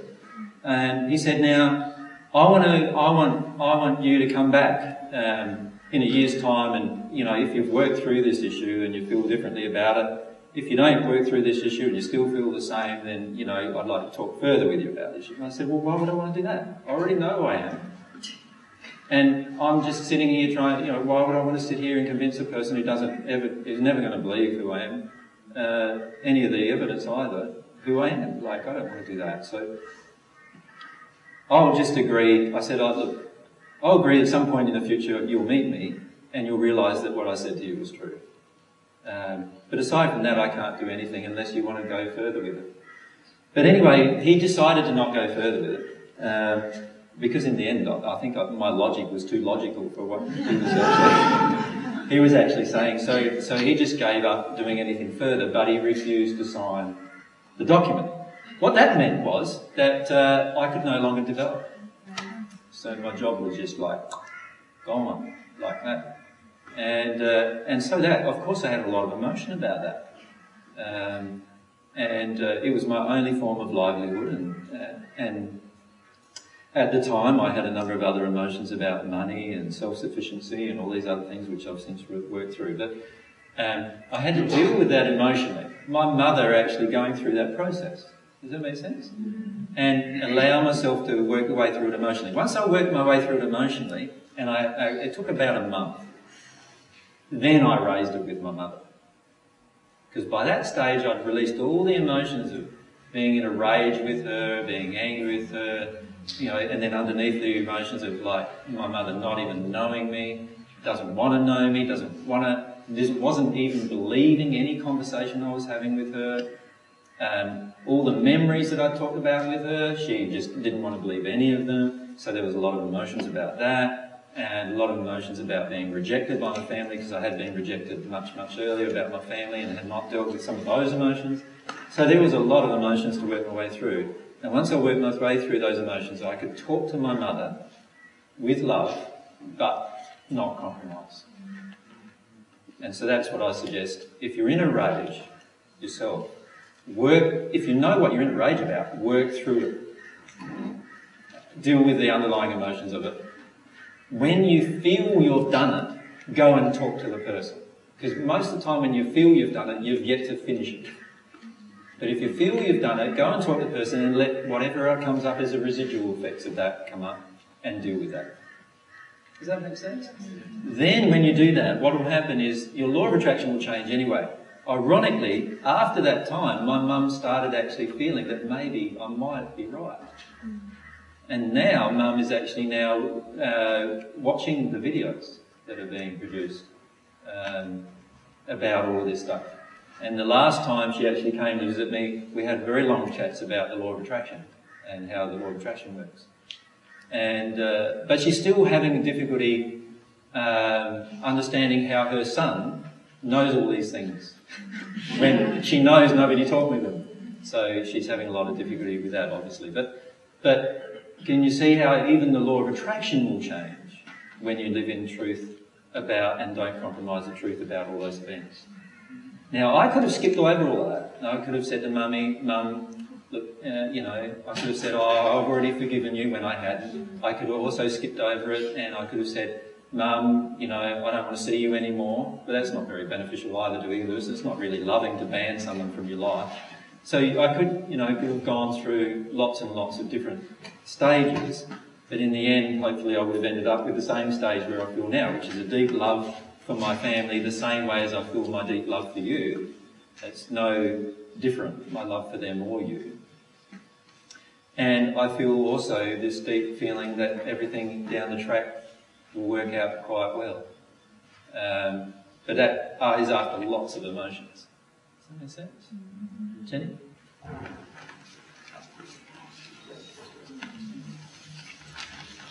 So I really appreciate everything that's been said about Mother, particularly the lady down the front. I had a relationship with my mother based on guilt, and it's only through that lady's articulation of her relationship and the phone calls that I've just started to see how my relationship with my mum, I'll confirmly say I deeply adored my mother. Yep. I just loved her. Yep. But she's now in spirit, so that's why I'm sharing this. My mother's now in spirit, and I still feel really blocked in regard to her, feel really deep feelings of guilt, and like I still need to serve her, that I need to hold her memory up to some kind of glory. Yeah. I'm having trouble with my mediumship skills because I feel like because she won't communicate with me from spirit, because she's blocked in anger, I'm also blocked in it as well. Yeah. So I brought it up because my mother's in spirit, and so I wrote down everything that my son. There's a couple of things that I'd like to say with you, if I could. The issue is going to be with both you and your mum is truth, the issue of truth. At the moment, there's a set of truths that you're telling yourself that are not actually truth. Like one of those truths is that you said that you deeply love your mother. It's something that you currently believe, but actually it's not true. It's not true, because there is also a deep rage towards your mother. And the deep rage is about how you were not protected when you were young, and how she knew about sexual abuse that was occurring with you and didn't protect you. So there's a lot of very, very dark emotions that you also feel towards your mother. And the reason why they're not being released is because you want to maintain the internal truth that I actually love my mother. So the key is for you to allow yourself to start digging deeper than that and start seeing actually those deeper emotions. For her, it's very similar. She had a very similar relationship with her own mother. And at the moment, she's very focused on feeling things towards you, blaming you, rather than actually looking at her own emotions towards her own mother and father and what they needed to do with it. In each case, the truth is what's going to expose everything. And not compromising about the truth is very important. The truth is that you have some very strong emotions in you of anger towards her. And you can't love a person while you're in a rage with them. Right? So allow yourself to feel the rage, and then dig deeper under the rage into these deeper emotions, and allow yourself to feel the truth. The truth, some of the feelings of truth are, Mum did not protect me. Mum did not care for me. Mum cared about herself more than me, and so forth. And many of these feelings that you have, Jen, are actually true. But the truth is, Mum did not care for you more than she cared for herself. She cared for herself far more, and didn't really care so much about what was happening to you, particularly sexually. The truth is that your mum knew events that were occurring that were damaging to you and refused to deal with them emotionally. She knew what her husband was like and refused to leave him for lots of different security reasons within herself. She sacrificed you on her altar of lies. And I'll say that again because it's the one thing to be very specific about. She sacrificed you on her altar of lies. Right? And many of us do that as parents in order to stay away from our own emotions. And again, your mum has just as much ability to progress in divine love as do any of us here. So she doesn't need to judge herself for any of these things. She does need to feel the emotions of what she's created. Does that then mean that happens passed on to my children? Yes, it is. And particularly, your sons definitely feel that pattern, where they feel very responsible for you and they feel like they love you dearly, but actually there is some deep rage and anger within them for the very same reasons, the very similar reasons. When you heal the emotion in you, you'll find your children will heal the emotion in them much more rapidly. All right, what's another one of these ones? A fearless existence, yeah? Fearless existence. Divine truth results in a fearless existence. By the way, I'm not going to cover them all because we're not going to have time. And every single time you become afraid, you are no longer in a state of love. And ironically, you are also no longer in a state of truth. The reason why is that fear is false expectations appearing real to you. Right? So every time you're in a state of fear, it's because you expect something that's actually in error from God's perspective. Now, it may be not in error from the perspective of man. So, for example, you decide to not pay your taxes. From a man's perspective, that's going to be perhaps in error. But it's only in error from God's perspective if you lie about it. Can you see the difference between the two? Or if you expect the government to provide you with things that you're not now paying taxes for. So in other words, I expect my government to grade my road, but I'm not going to pay taxes for that. Right? Then obviously now I have unjust expectations, which is also an error. Mind you, the government could grade your road without charging for taxes at all. They have other means of raising revenue, which is including the printing of funds, but because of the world's economic system, they don't do that anymore. So that's one reason why you pay taxes. So there's all these things involved with the paying of taxes, but in the end, if you were living in a fearless existence, you wouldn't be afraid of authority, would you? So therefore you wouldn't be afraid of what they could do to you. Would you then be afraid of losing your house? No. You wouldn't be afraid of losing your car. You wouldn't be afraid of being put in jail. You wouldn't be afraid of anything. Can you see that? If I'm afraid of any of those things, I still have an emotional injury to work through. And I am afraid of some of those things myself still.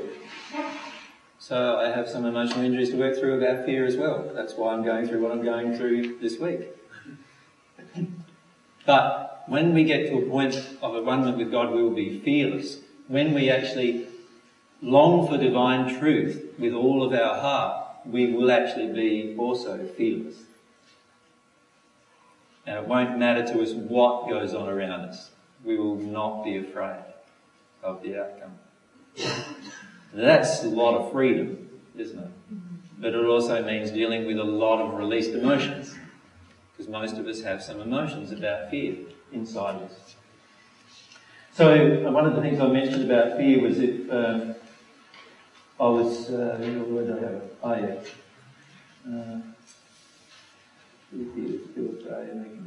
Fear. Yeah, this is one thing I wanted to raise with regard to this property thing that people have been. By the way, there's been a few emails coming back for Peter saying, oh, now we know what AJ's really up to. You know, he's going to become a cult leader now, you know. Now we're saying, yeah, obviously they weren't at the group, were they? But, that statement is a statement of fear. Can you see that? Yes. Whether I'm a cult leader or not, it's still a statement of fear. So why would you want to have that fear in you? So most people have a lot of fear in them and make lots of decisions, even down to not understanding what fear causes us to do. Many of you plan with detail in your life, don't you? Yes. So you have a feeling to do something, and then what do? You get all the facts together, right? And you pour over the facts,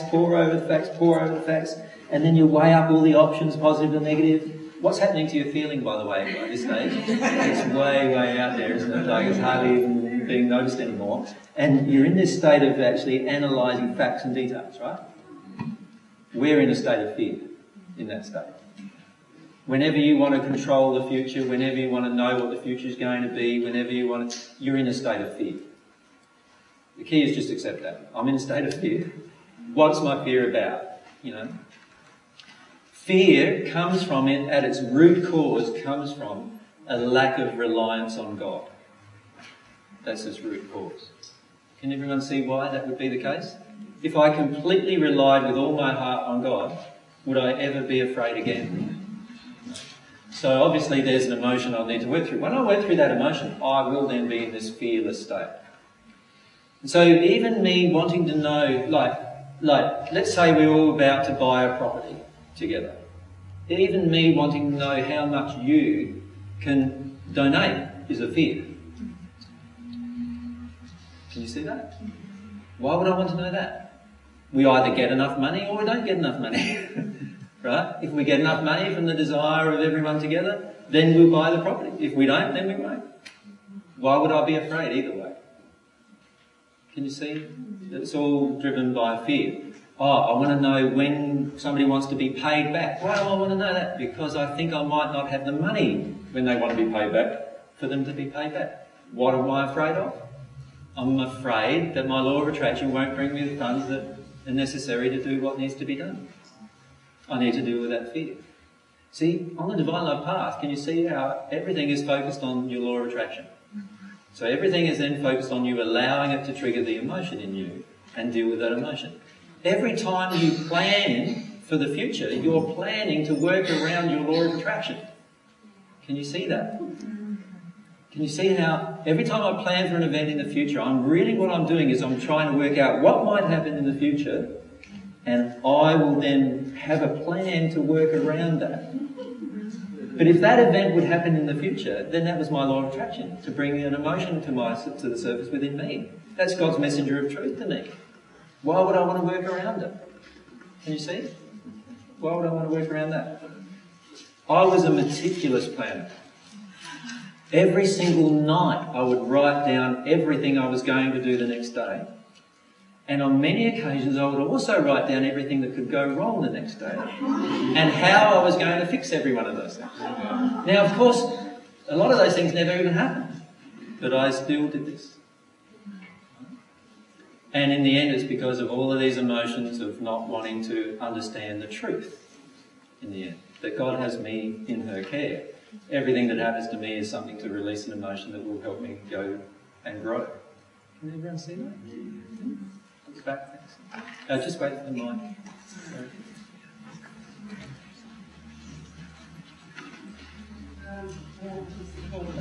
Just so that still we have to book flights ahead and plan those sort of things, don't you? No. When you get your law of attraction is working perfectly, everything will come to you just when you need it. You won't need to book things ahead, you won't need to... None of that. But see, now you're triggering an emotion, you see. The emotion is, but the money's involved. So there's an emotion around money when I worry about that. Why would I worry about that? If I have unlimited funds and I believe I'm super abundant, why would I ever be concerned about making the monetary decision? So how many of you get the early flight because it's cheaper? Yeah, you've got a problem with money. You have a problem with how much you're worth. Does that make sense? Because if you were worth more, you wouldn't do that. How many of you get a different, vegetable, fruit, or, produce because it's on sale? You've got a problem with money. If it's not really what you wanted, you've got a problem with money. Can you see, these are all just things triggering these emotions constantly happening around us. And if I was in this state where I was abundant, would I worry about those things? If I loved myself, would I worry about those things? No, I would not worry about those things at all. And ironically, my law of attraction would be so strong that whatever I desired would automatically happen for me anyway. That's where all of you are headed, to that place, where you don't have to worry about anything.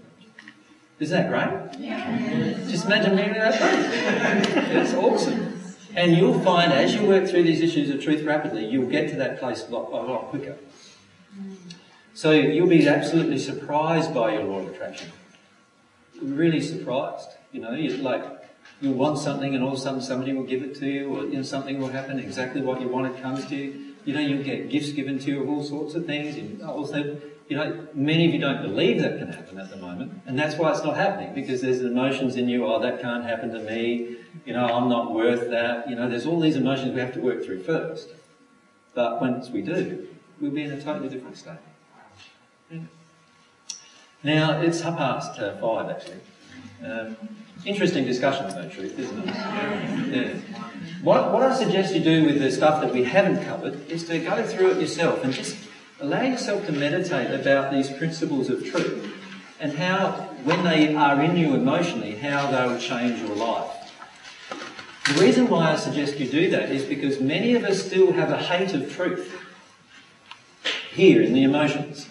We're so worried and afraid of truth in ourselves emotionally. And part of the thing that can help us get out of that state and into the state of joy of truth is by actually reflecting upon what the joy will be living in these places. Many of us have this terrible fear of what our life will be in that place. And we're not yet fully emotionally grasping how powerful and joyous our life will be in that space.